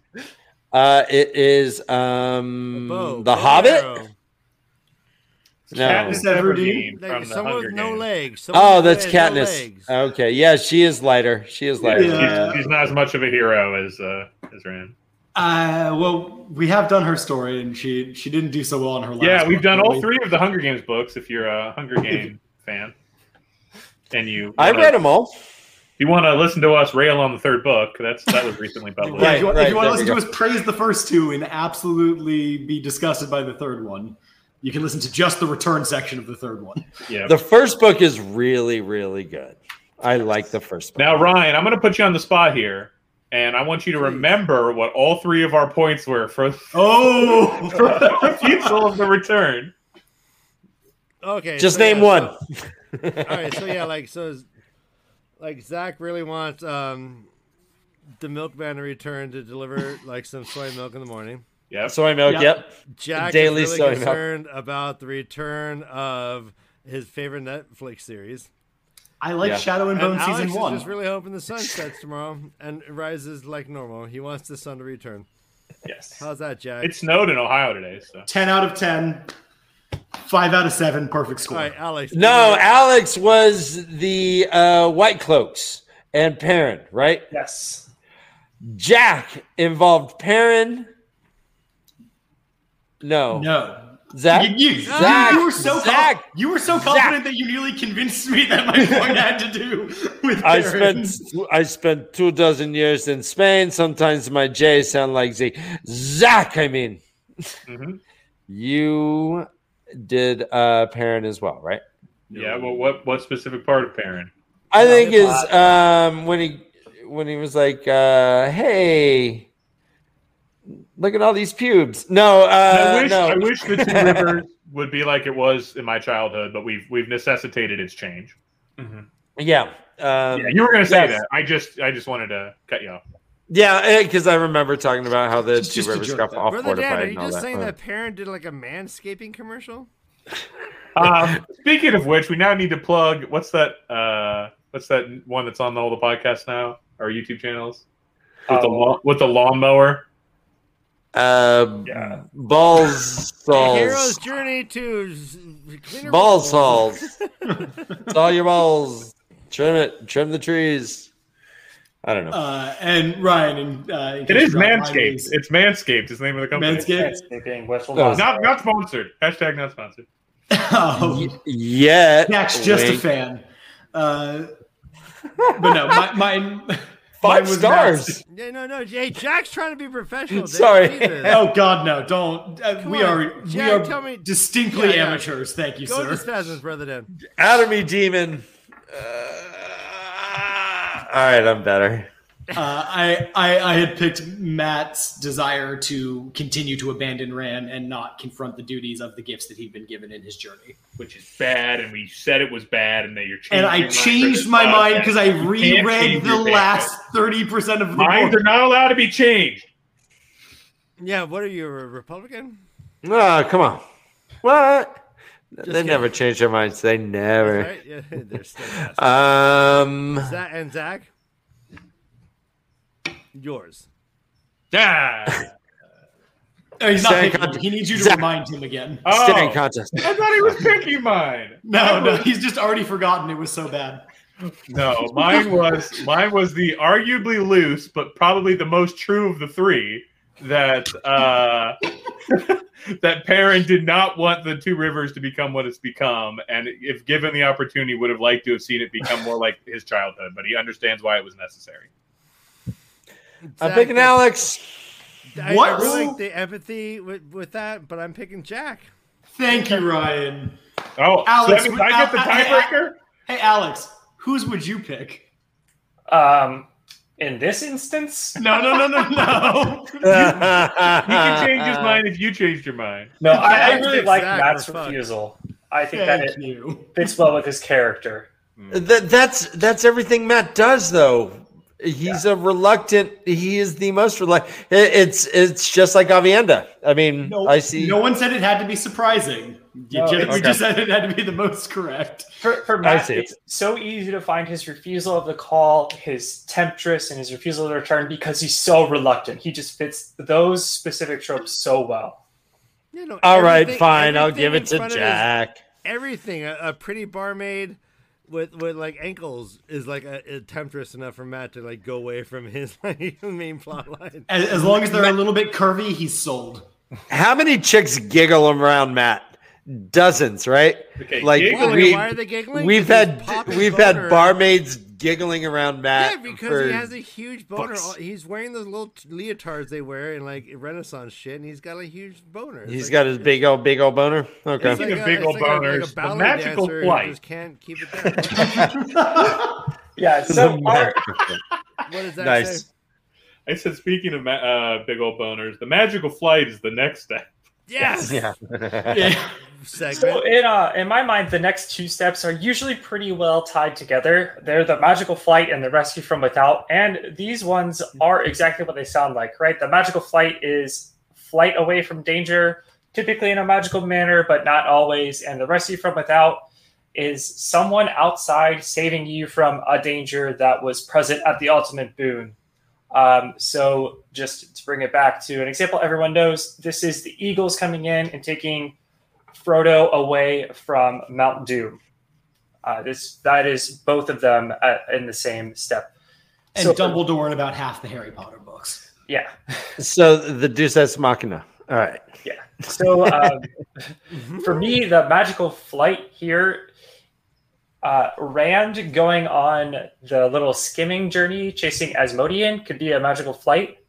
And then for him, a rescue from without could be the little fat man Tarangrial. Or, sorry, the little fat man is an Angrial, which is a little different as it's not a person, but I still think that that little fat man is enough of a person to fit this in my mind. Ooh, is enough of a person. Yes. Because it's an object shaped like a person. Weird. Okay. You get it, Dan. You get it. Technicalities, those were to the ultimate boon and before receiving the ultimate boon. Not in the ultimate boon where he declared himself. Oh, fine. Ryan, you and I are kind of like little fat angry owls. We are people-shaped objects. Yeah, like big heads, small bodies. Yeah. Do you grant us a power increase if we touch you? That sounded sexual. I apologize. Maybe. Wink. Hey, you know what? Blast my DMs. It's cool. We'll hook up, Jack, I'm sorry. Jake, my fiance probably has no problem with it. Night, brother Dan. Yeah, hey. It's puppet. I mean, there's no law. Jake Look, and if you need a different hand inside of you, brother Dan, I am always available.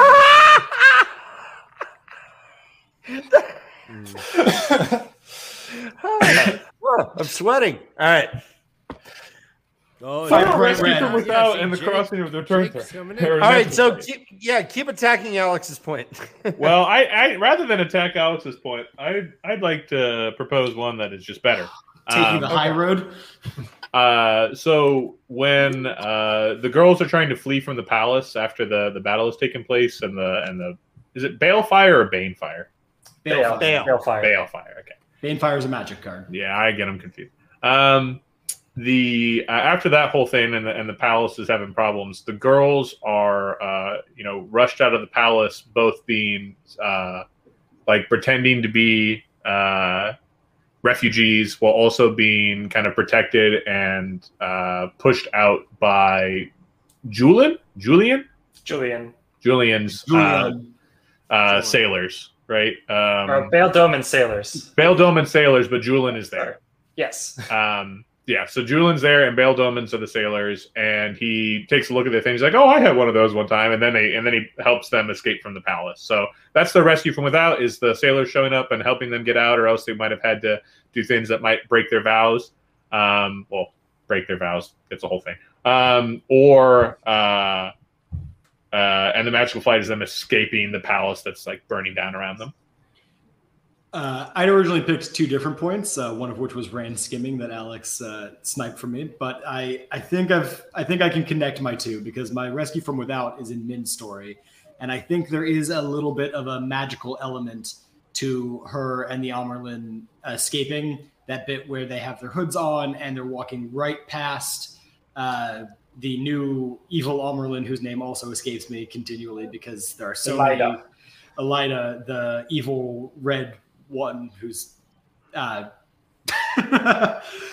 they've got this moment, and it's actually the lack of magic, I guess, that makes it magical, right? They're expecting to get caught, and they realize that because the former Aes Sedai have been stilled, they are undetectable, and then their actual rescue from without comes from Sir Gawain, who really is the reason that they are actually in the situation they are in, but Min convinces him to have a change of heart, and he rescues them. He gives them the letter. They were screwed without him, Zach. Change of heart is not necessarily the thing. It's more of a look the other way. He's not like his whole view on the world has changed. The people that he's responsible for getting stilled, he lets them go. I feel like that guy got out of his control. We have a distinct statement from Min that she sees his future now diverging because of her actions, where this has now put him on a path where he can either end up kneeling before Egwene or murdering her. Well, if that isn't priming somebody for a change of heart. Min is cheating. Min is cheating, but she's also currently my favorite character, so I'm loving the excuse to keep diving back to her. So thank you, Alex. And real quick, Kev from chat said, rescue from without for Perrin is Gaul and Loyal closing a way gate. I can definitely see that being a rescue from without, but in my mind, that's more of a meeting with a higher power.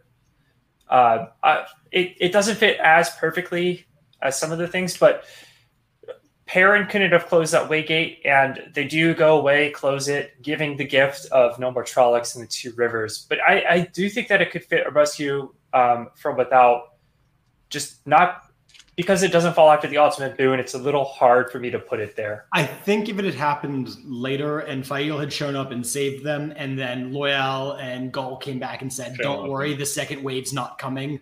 We closed it," then it would be a perfect rescue. Right, and to that point, I'm surprised that your rescue from without was not Fael showing up with the Two Rivers She is army. the ultimate. That army is part of Perrin's ultimate boon, so it can't be the rescue from without. I see. I had it written down, and then wrote for myself. This can't be the rescue from without. It happens during the ultimate boon.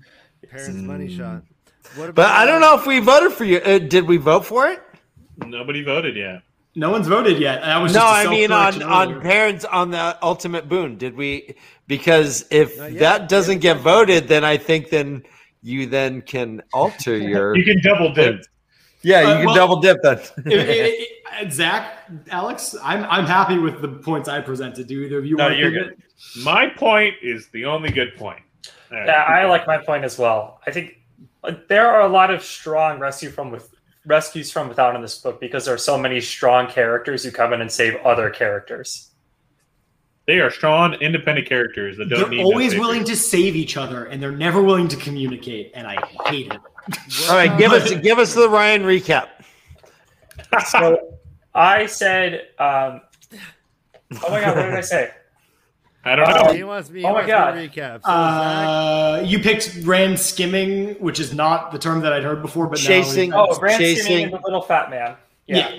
Thank And you. I chose the escaping the burning palace and being rescued by the Bale's sailors.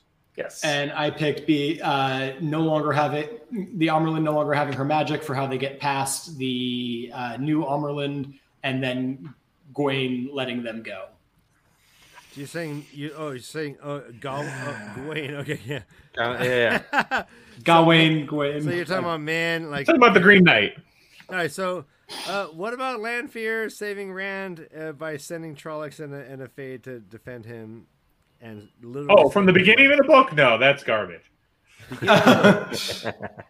this means it has to be at the end. It is a rescue, but the Campbell step, and not that we're purists by any means, but the Campbell steps argues that you're rescued from, you've accomplished your boon, and then there's still something that's going to hurt you. So someone else needs to come in and save you from whether it's the fires of Mount Doom or One could think eagles if one were so inclined.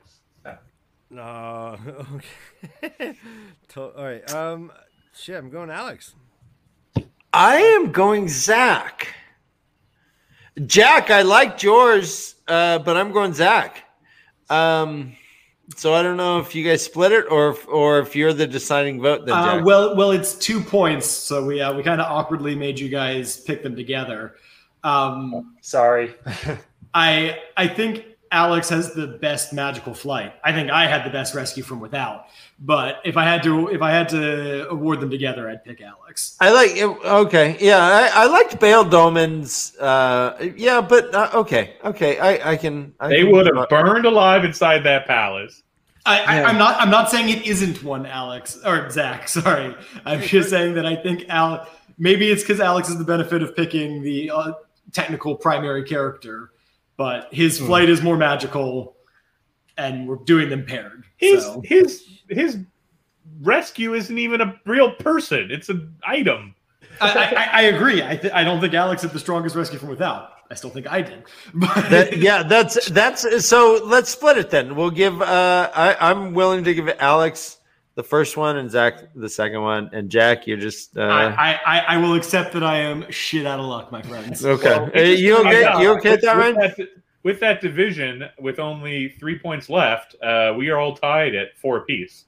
Oh, wow. Oh, god damn it, we are. I thought it was still one ahead. That is wonderful. Oh, brother Dan with your extra point there. Hey, buddy. Oh, hey, this has been a great episode. Tune in next time as we get to the end conclusion. Yeah. Bye. No. Painters. That's what Next week. No. Yeah. So, all right. The next step is crossing the return threshold. This is fully leaving the world of adventure and now sharing what gift you have with the rest of the world. And Zach and Jack, I don't know about you, but I think that there's only one that fits the step as fully as this does. But Perrin now declaring the 2 rivers off limits, kicking the White Cloaks out, and basically setting himself up as lord of this new country, is sharing that ultimate boon, sharing all the Trollocs being gone, and Fiefdom. It's setting up a new normal. I mean, I think we can all agree that that's probably the best one. I'm going to scramble here for a second and try and think if I can think of another one. I don't know if we can award this if it's the singular one, but the only thing that I think comes close is that. Sorry, I dropped something important. By important, I mean something I was playing with. The only thing that comes close is how Rand is returning from the wastes with the Aiel in tow, right? Yes. He's crossing that return threshold out of the wastes with a whole army in tow, which was, the purpose, his boon, was to gain that army, and now he's literally returning to these other countries with the gift of the boon. That's a good one. But we don't get to see that yet is the problem. Good point. But also, is it a boon if it's not the entire army? I think I'd still be. I'd rather have 80% of the Aiel forces behind me than 0% of the Aiel forces behind me. And wasn't it just one clan that went all the way and burned the tree down? Not burn the tree down. Sorry, attack the guy who cut the tree down. Those clan MAGA. No, I think no. I think there was a few different. Multiple. It was but the first a few different steps multiple ones marching across the. Yeah, but not all the clans. So Zach. But it wasn't. It was a fraction, and now Rand's got this much of it behind him, including like women and children, right? Yeah, but we can't even agree on what Rand's ultimate boon actually was. No, agreeing is not necessary. I've told you what it is. If you haven't the sweet tattoos, man. Those sweet tattoos. No, the boon was getting the armies. The atonement was the presentation of his new ink. So. Of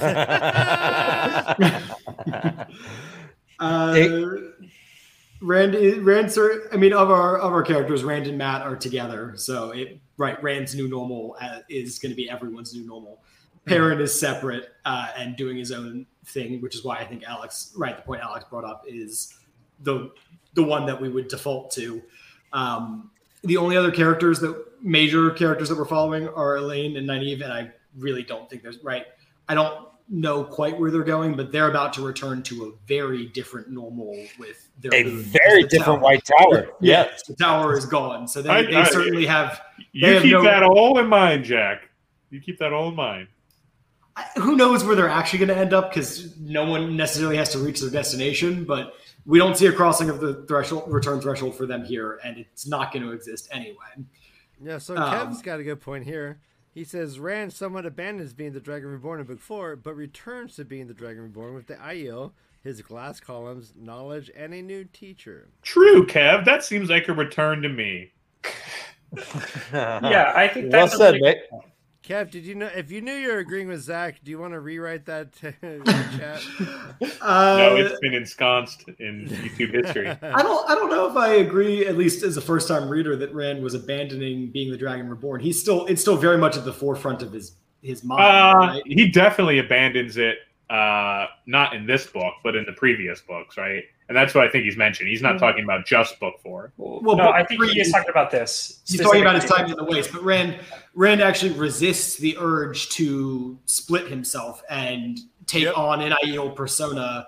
He keeps his coat, even though it's deeply impractical and a terrible decision, and refuses Ruark's advice that he should appear Aiel in order to convince them in Rand said, right, and because the Aiel specifically say that the Dragon Reborn might not be he who comes with the dawn.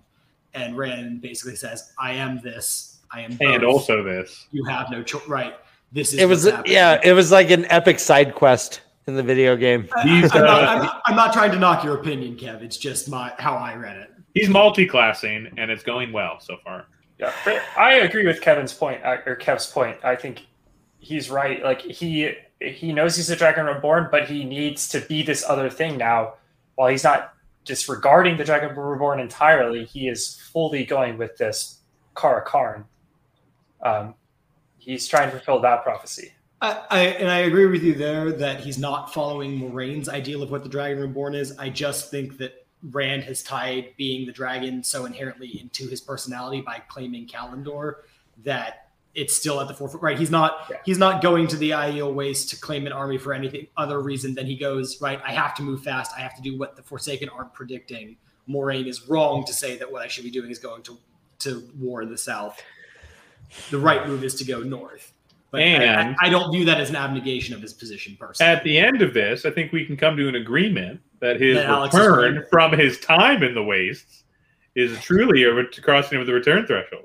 I don't think we get an establishment of what Rand's new normal is. His life is in so much turmoil that by the time we see him in the beginning of the next book, he's not going back to Tyr with his army to regain a power base. He's on to something new. We know he'll go back to Tyr eventually, but I didn't get the impression that was his next move. We don't know. I don't know what his next move is. I don't know. He walks out of there with the maidens. Aren't they pledged to him? Yeah, they're his personal bodyguard because he's the daughter of a maiden. I mean, son of a maiden. So from that is the new normal now. Is he has an entourage? He is now everywhere he goes. It seems like he is like P. Diddy, or he's like Beyonce. You know, he never lost his. He's had an Aiel entourage the entire time. I don't think he's returning to that.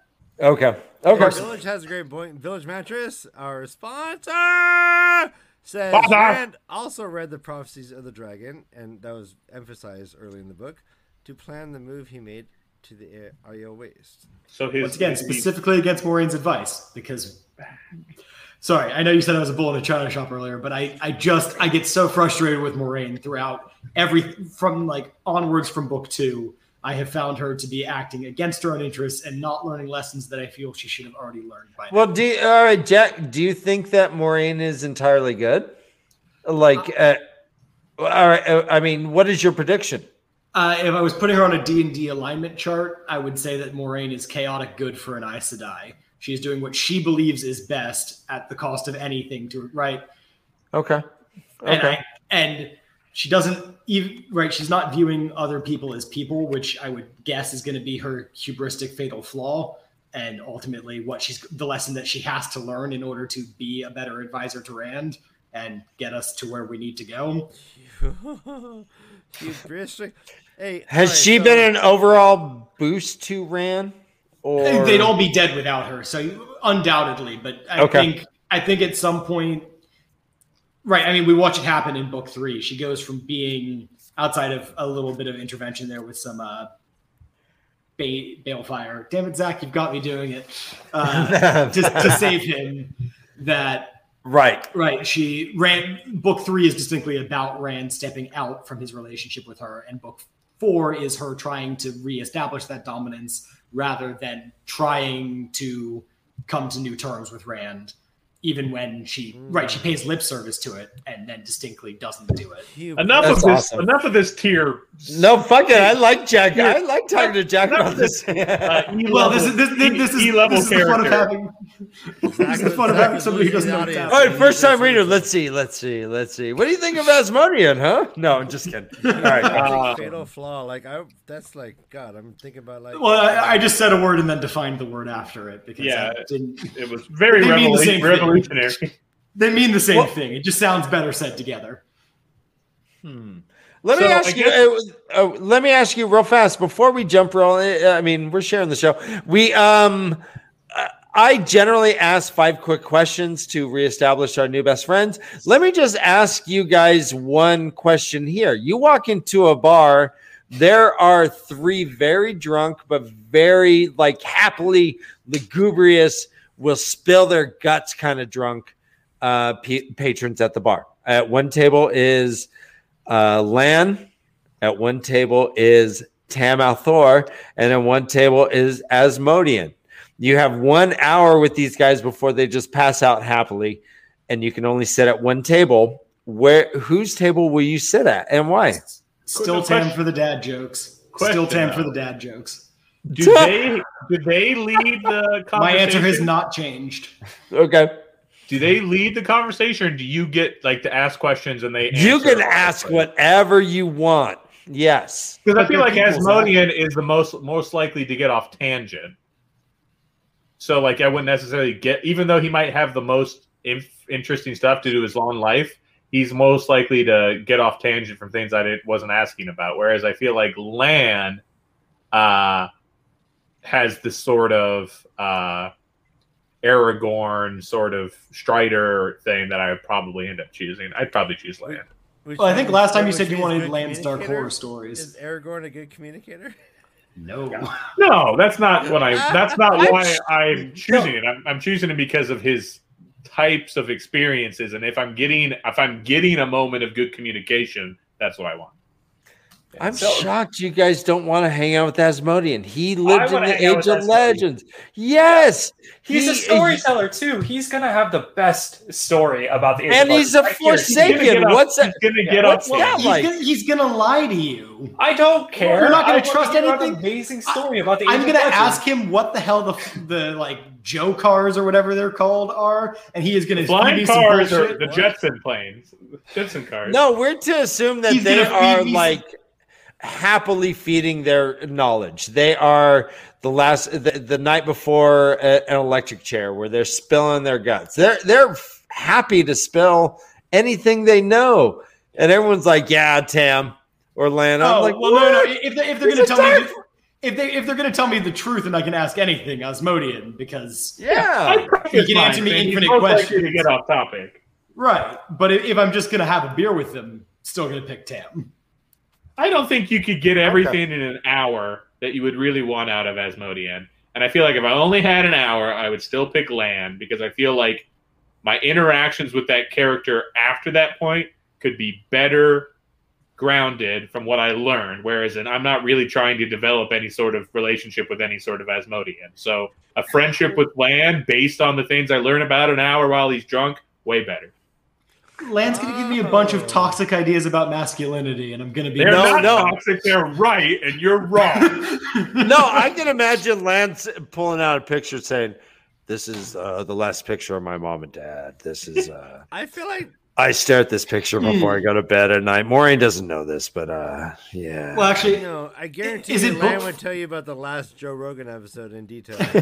well, but I guess if this is book 4 Lan, book 4 Tam, and end of book 4 Asmodean, Lan's just going to want to talk about Nynaeve the whole time. Right. You see that braid? You see how she tugs that braid?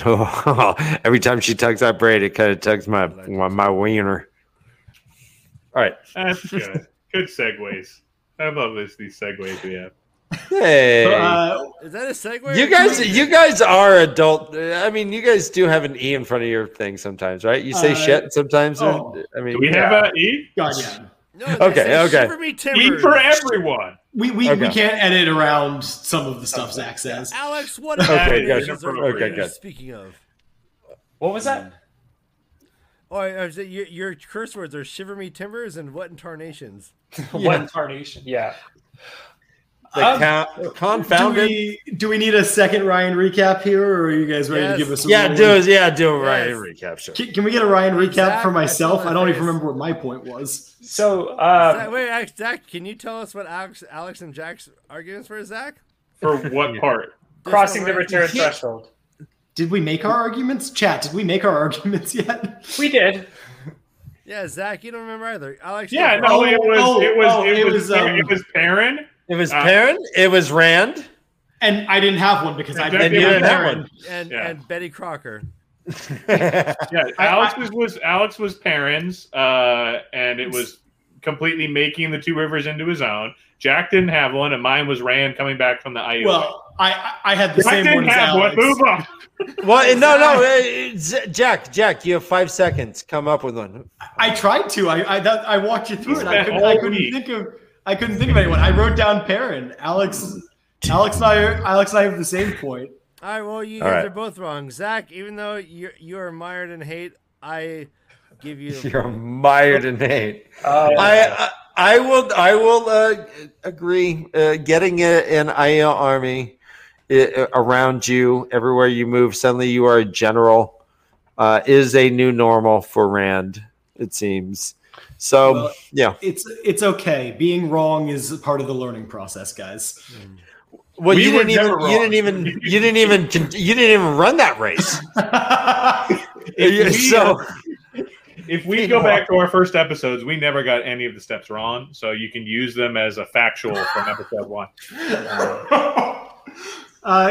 Please start with our later episodes. I prefer our current ideas. Like on the any hero's good journey. podcast, it's best listened to most recent moves backwards. Always. Or there's the Hero's Journey wiki.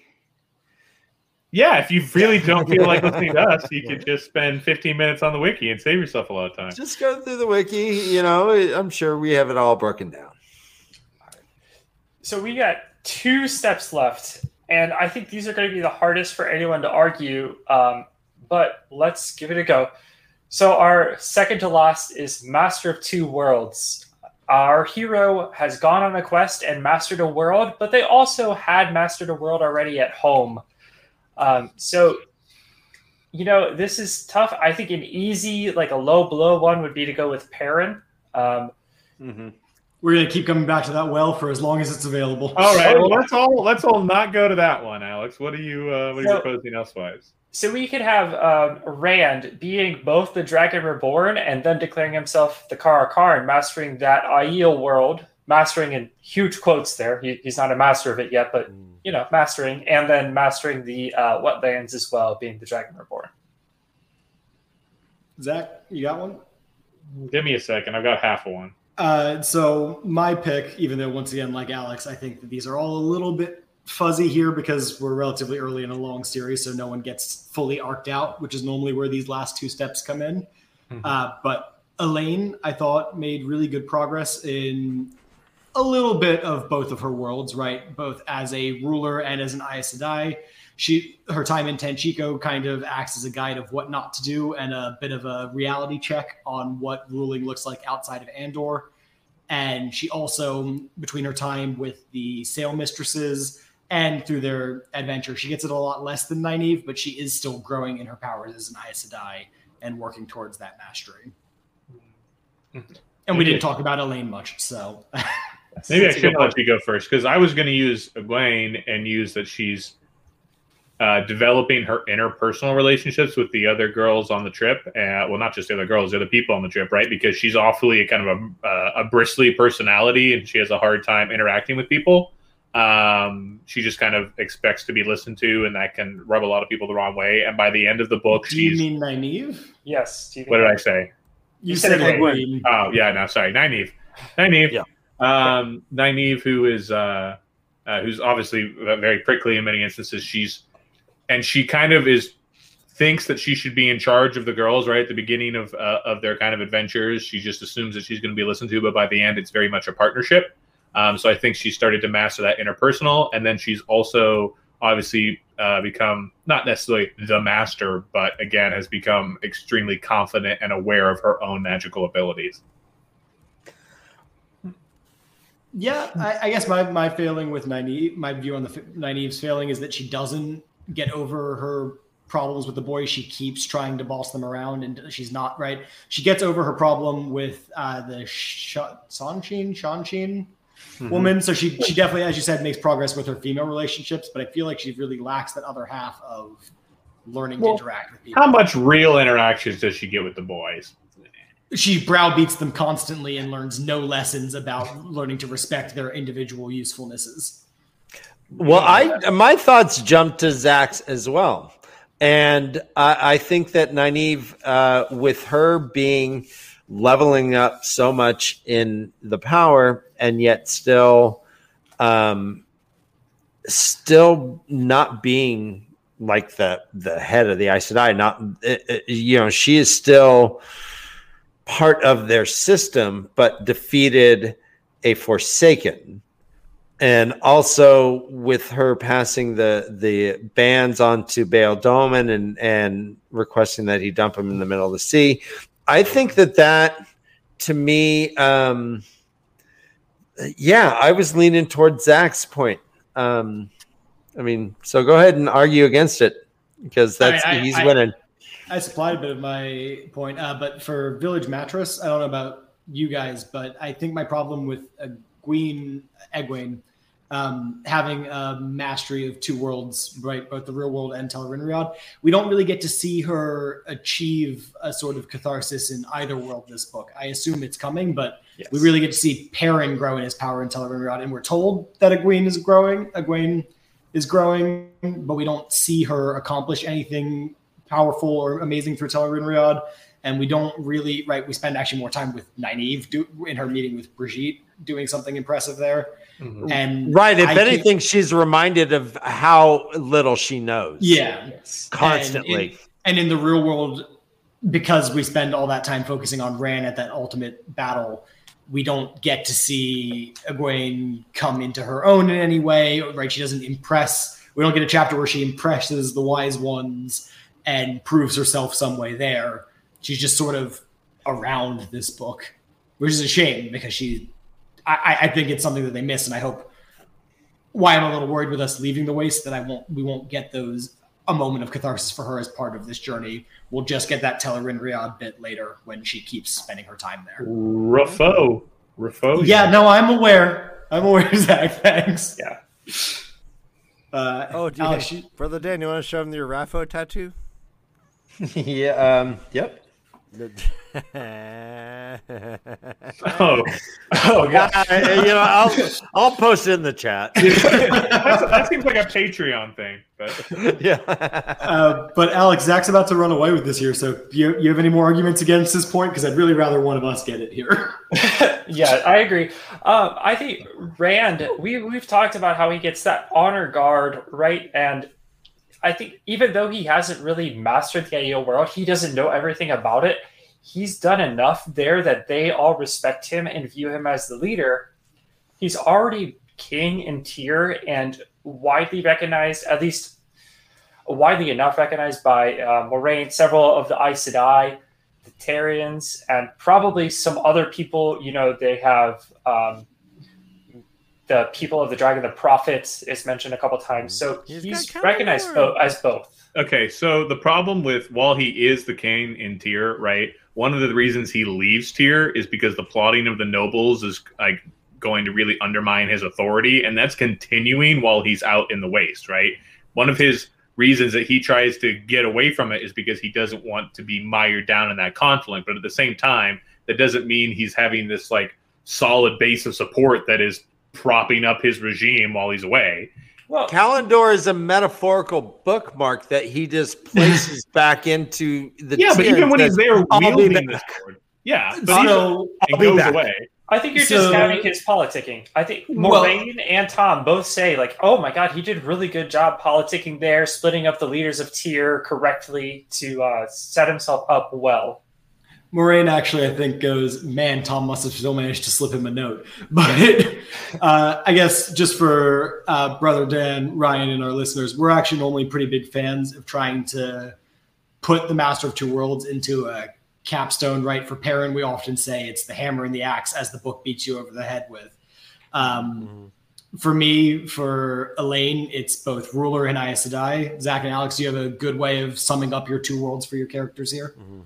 Dragon Reborn and Karakarn. Yeah. And Zach?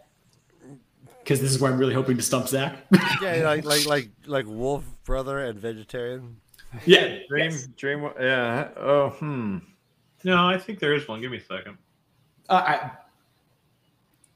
Can we get some Jeopardy music playing here? Aes Sedai is obviously one, and the Aes Sedai encompasses magic, so we're going to keep that. Yeah. The other one is, it doesn't have a catchy little word to it, but the idea is still there, so somebody else can think of the word. It's the interpersonal skills, right? It's being likable. Charisma. Because you gotta say Edmonds Fielder, being an Edmonds Fielder.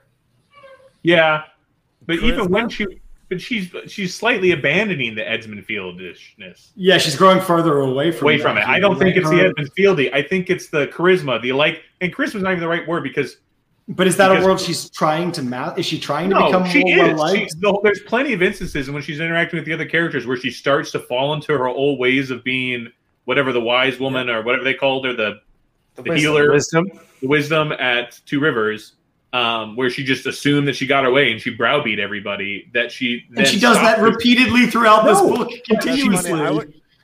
She's changing. I thought you were saying. I don't think she is yet. If you said No, she's still a bully. She is hold still on, a bully. Zach. If you said the same thing, but you described Egwin, I would have been. I literally thought you were talking about Egwin because she's the character who like sets out of Edmonds Field and is most adaptable and most.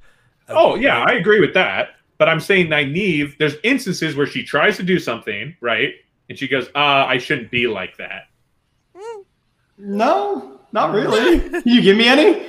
Right, she overcomes her prejudice with the Sean Sheen woman, yeah. which is important, but it's not about. That's not being about her likability. That's her being able to look past other people's past and giving them the benefit of the doubt. Right, that's her fighting her prejudices, which is what comes in more with Alex's Edmonds Field way. Right, it's moving against that, becoming a person of the world and denies the die. Zach, I think your argument makes sense if you were able to get into spoilers, and I don't think. Yeah. Can. Okay. Right. But yeah. Oh, go ahead. What I was trying to do before Jack so rudely interrupted was finish refuting Alex's point, which was that fuck that point.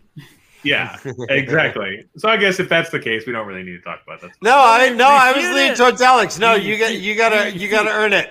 Oh man, I pushed you. We pushed you more towards Alex. Damn. Yep. The Aiel have obviously he has showcased that he is the one. He's the Cairo Khan. He's the one who comes with Dawn, right? But that doesn't imply the same sort of like subservience of like slave to king or subject to king. It's chief. It's head chieftain to clan chieftains and clan members. It's not the same kind of relationship. And I don't. It doesn't have to be though. I think like recognizing that he is clan chief and not king is part of him mastering that world. No, because I don't think he's gotten enough information. Like he's got that history and he's broken them, yes, but he doesn't. He's not fully able to navigate the socio-political streams of the Aiel yet. He's still very much a new fish in those waters. Yeah, like I mean, he went to a meeting and he poured too much water. Yeah, well, I was like fucking shunned him for like, like, Jesus Christ, how do I pour? I gotta pour the right amount of water. So, Alex, I agree with you that he masters the Aiel and he masters being the Karakan. But for me, I guess it's just the same as being the Dragon Reborn. It's the same thing he did in right. To me, this is still very similar to what he did in Tyr. He hasn't mastered being in the Karakan because he doesn't know how to properly. Well, he doesn't have all. But he bulldozes it. He says being right as the prophecy says, the Karakan will break the Aiel. Yes, but that doesn't mean. But it's the same. But it's the same world. He did what he did in Tyr. He showed up, displayed his power. The perfect Karakan would know. Would have to come to an understanding of the different clans and what they're good at and who to send to do this job and who to send to do this job and how to bring the people together. Where really all he's done is, yes, build a faction behind him, but he doesn't have the familiarity that he needs to be the master of that world. He's still very much an outsider looking in.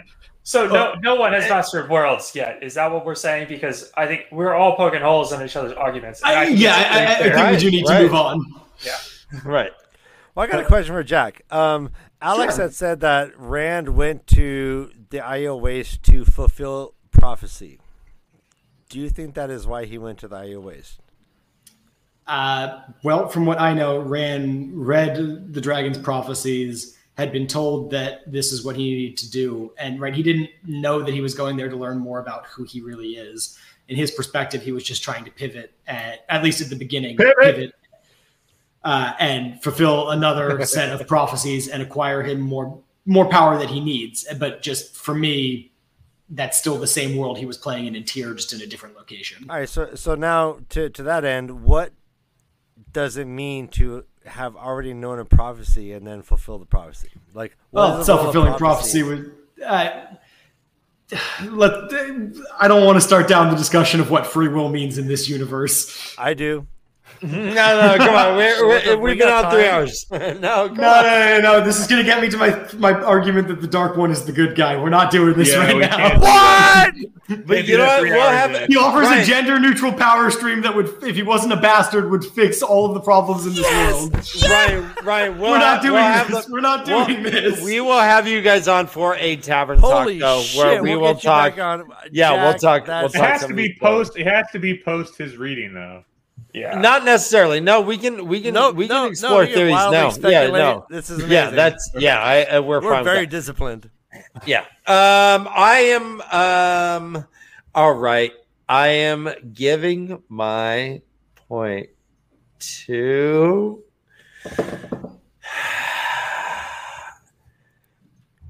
Zach.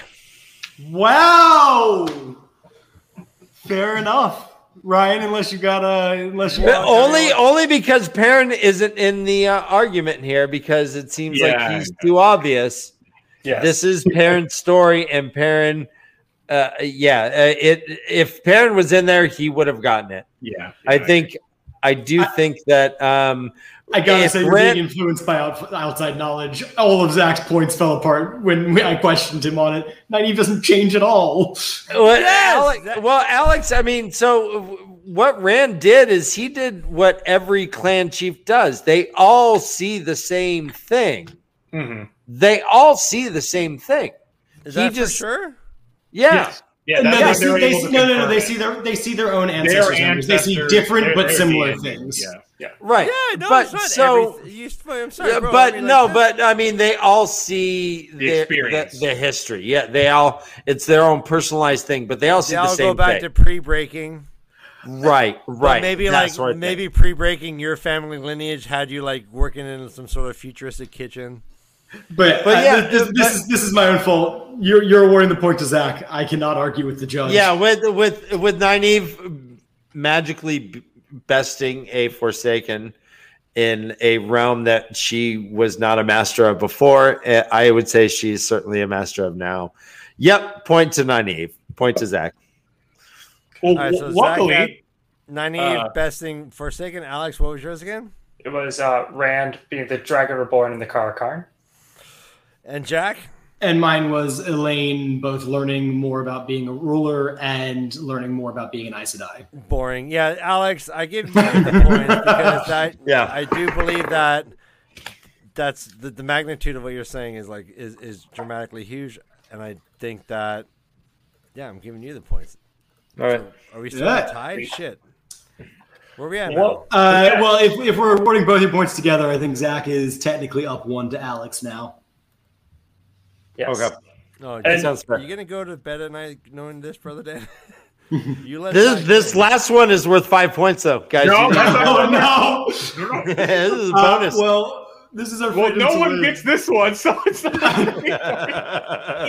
As Zach said, in book series, basically no one ever gets it. Yeah. So unless it's the final book of a series, you're not getting the freedom to live.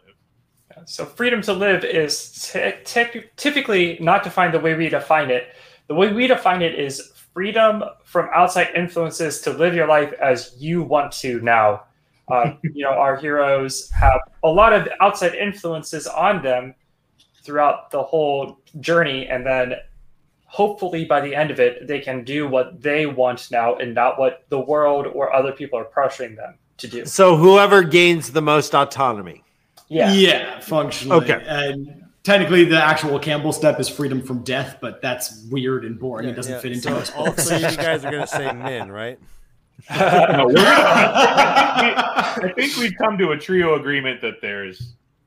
I've got an argument prepped. It's not a good one, but I've got an argument prepped. Let me tear it down after you do it. Let's do this for fun. There's no autonomy. I think so there is no autonomy in this world. But my argument was for Suche.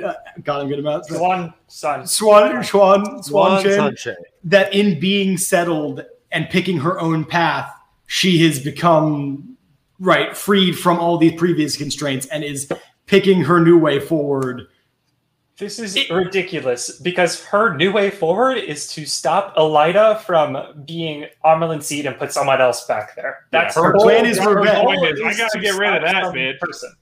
Yeah, but she is picking her own goals. She is severed from the power that was the dominating force in her life. She is a blue, and her cause du jour now is her own justice. I'm sorry. Vengeance. Kevin says the pattern says no. Nope. It's not a good argument in a world where no one has any free will. But she's the only character I thought found picking their own way at the end of the book.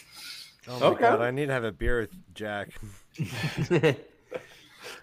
Yeah, I don't Dan have- already booked me out for some weird puppet stuff later, so we'll have to find a time to yeah. schedule. Hey, bud. yeah. Just wash your hands afterwards. I'll send you video. As always, Ryan. Look, it's loose, but we've tried to Yeah. argue looser before for freedom to live. Are we still talking about the point, or are we talking about Brother Dan? Yeah. No, we're talking about Okay, cool. All right, cool. I mean, do either of you have anything better you can come up with? I have nothing at all. Sorry. Then I am declaring victory by default of being the only one to show up with the proper notes. But that's okay, because Zach wins. Zach had 6 points. Jack and I both have 5. Wait. Congratulations. I'm all right. Well, I mean, if that last one was gonna get a point, I was gonna give it to Jack because I'm a fan of That is still yeah. putting me at 5, unfortunately. mother effer. Oh, is that right? All right, Zach. Like you, the turn on crowd your goes massaging mild. chair. Ah! Like so, yeah, Zach. You can now turn on your massaging chair. I'd like to Yeah. thank the Way of the Leaf for this victory. It means a lot. It means a lot. Thank you. You earned it, kid. I have a recorded audio clip of me saying that Zach will be surely insufferable after this, and that applies once again here. Hey. Happens when I win every week. So tune in and listen to us. Zach was a come from behind. He only had one did. point at the He beginning. was a slow starter. Yeah, no, he was a had slow to starter. like figure out how to win over Brother Dan and I psychologically. I watched him play us like fucking Survivor Island. Yeah. You're like that nudist in the first season of Survivor Island. I got that reference. And if you get that reference, then good job. Well, thanks so much for having us on, guys. This has been a blast. Yes. Well, and thank you for sharing your show with us as well. This is I have enjoyed this. We will always be a judge if you guys want for these 5. things. I think this is fun.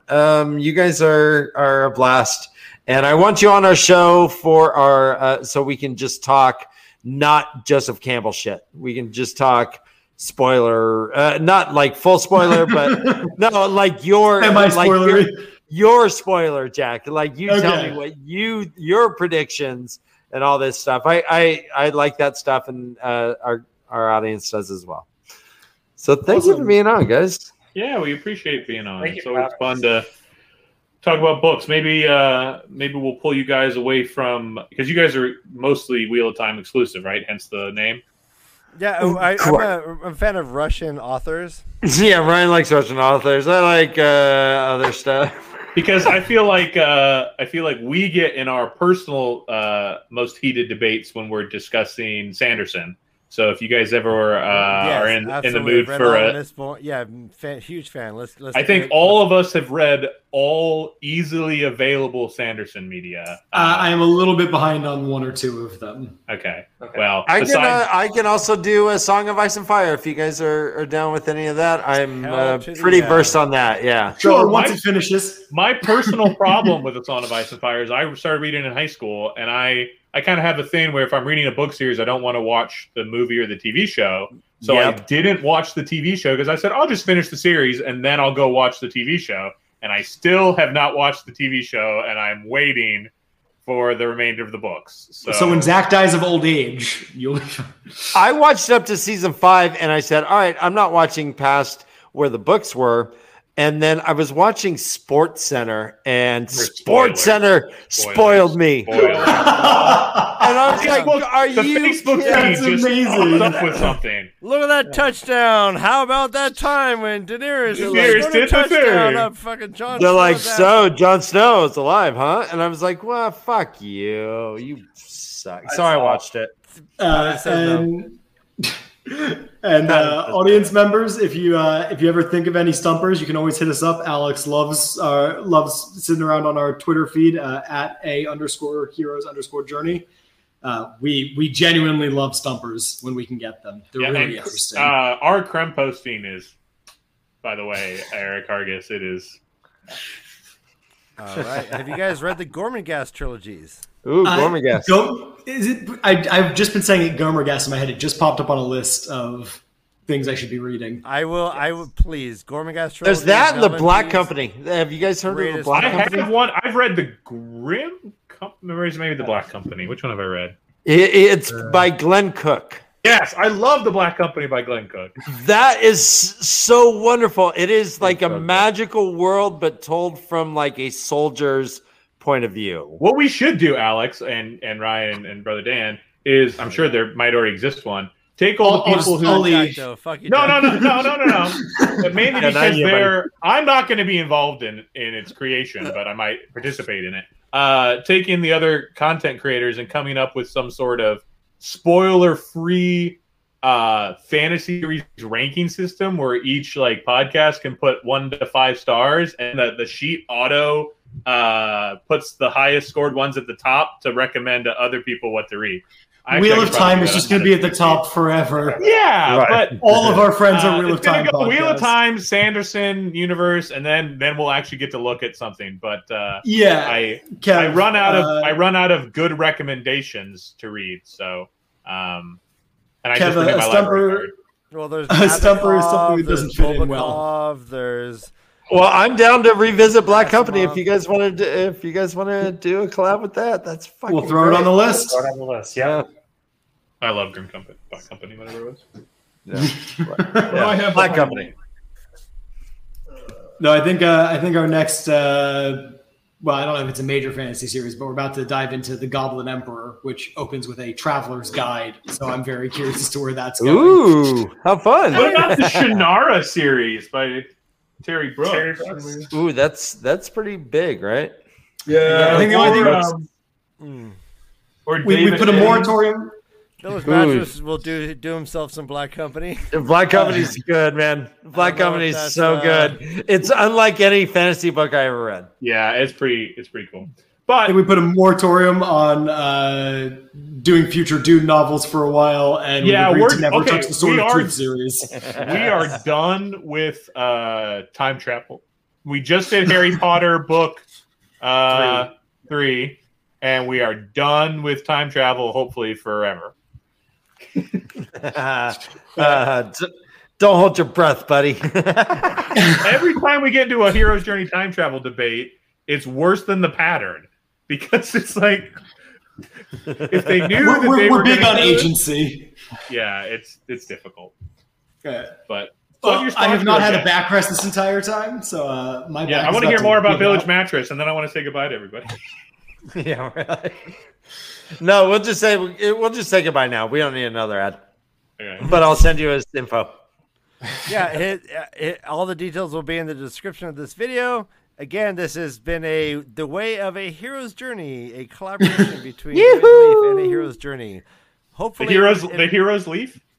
We will. The Hero's Leaf. Yeah. Do we get your guarantee to get back at it on book 5? We will be here. Looking forward to it. Let's do it. I can't wait to see you and your lamb, Jack. Zach. This was very close. This was very close, guys. You guys all presented really strong arguments. So much drama. So much drama. I'm glad to know that after a year of doing this, we've gotten a little bit better. Alex, Jack, and Zach, thank you very much for being on our show, and thank you for letting us on yours as well. Yep. Thanks, Ryan. Thank you so much for having us. We'll see you guys on Thursday for our first time reader, and next Sunday for Tavern Talk. Guys, we love you. I love you, and I'm proud of you. Thank you, and we're sorry. Make good choices. Bye. Yay! Oh, thank you.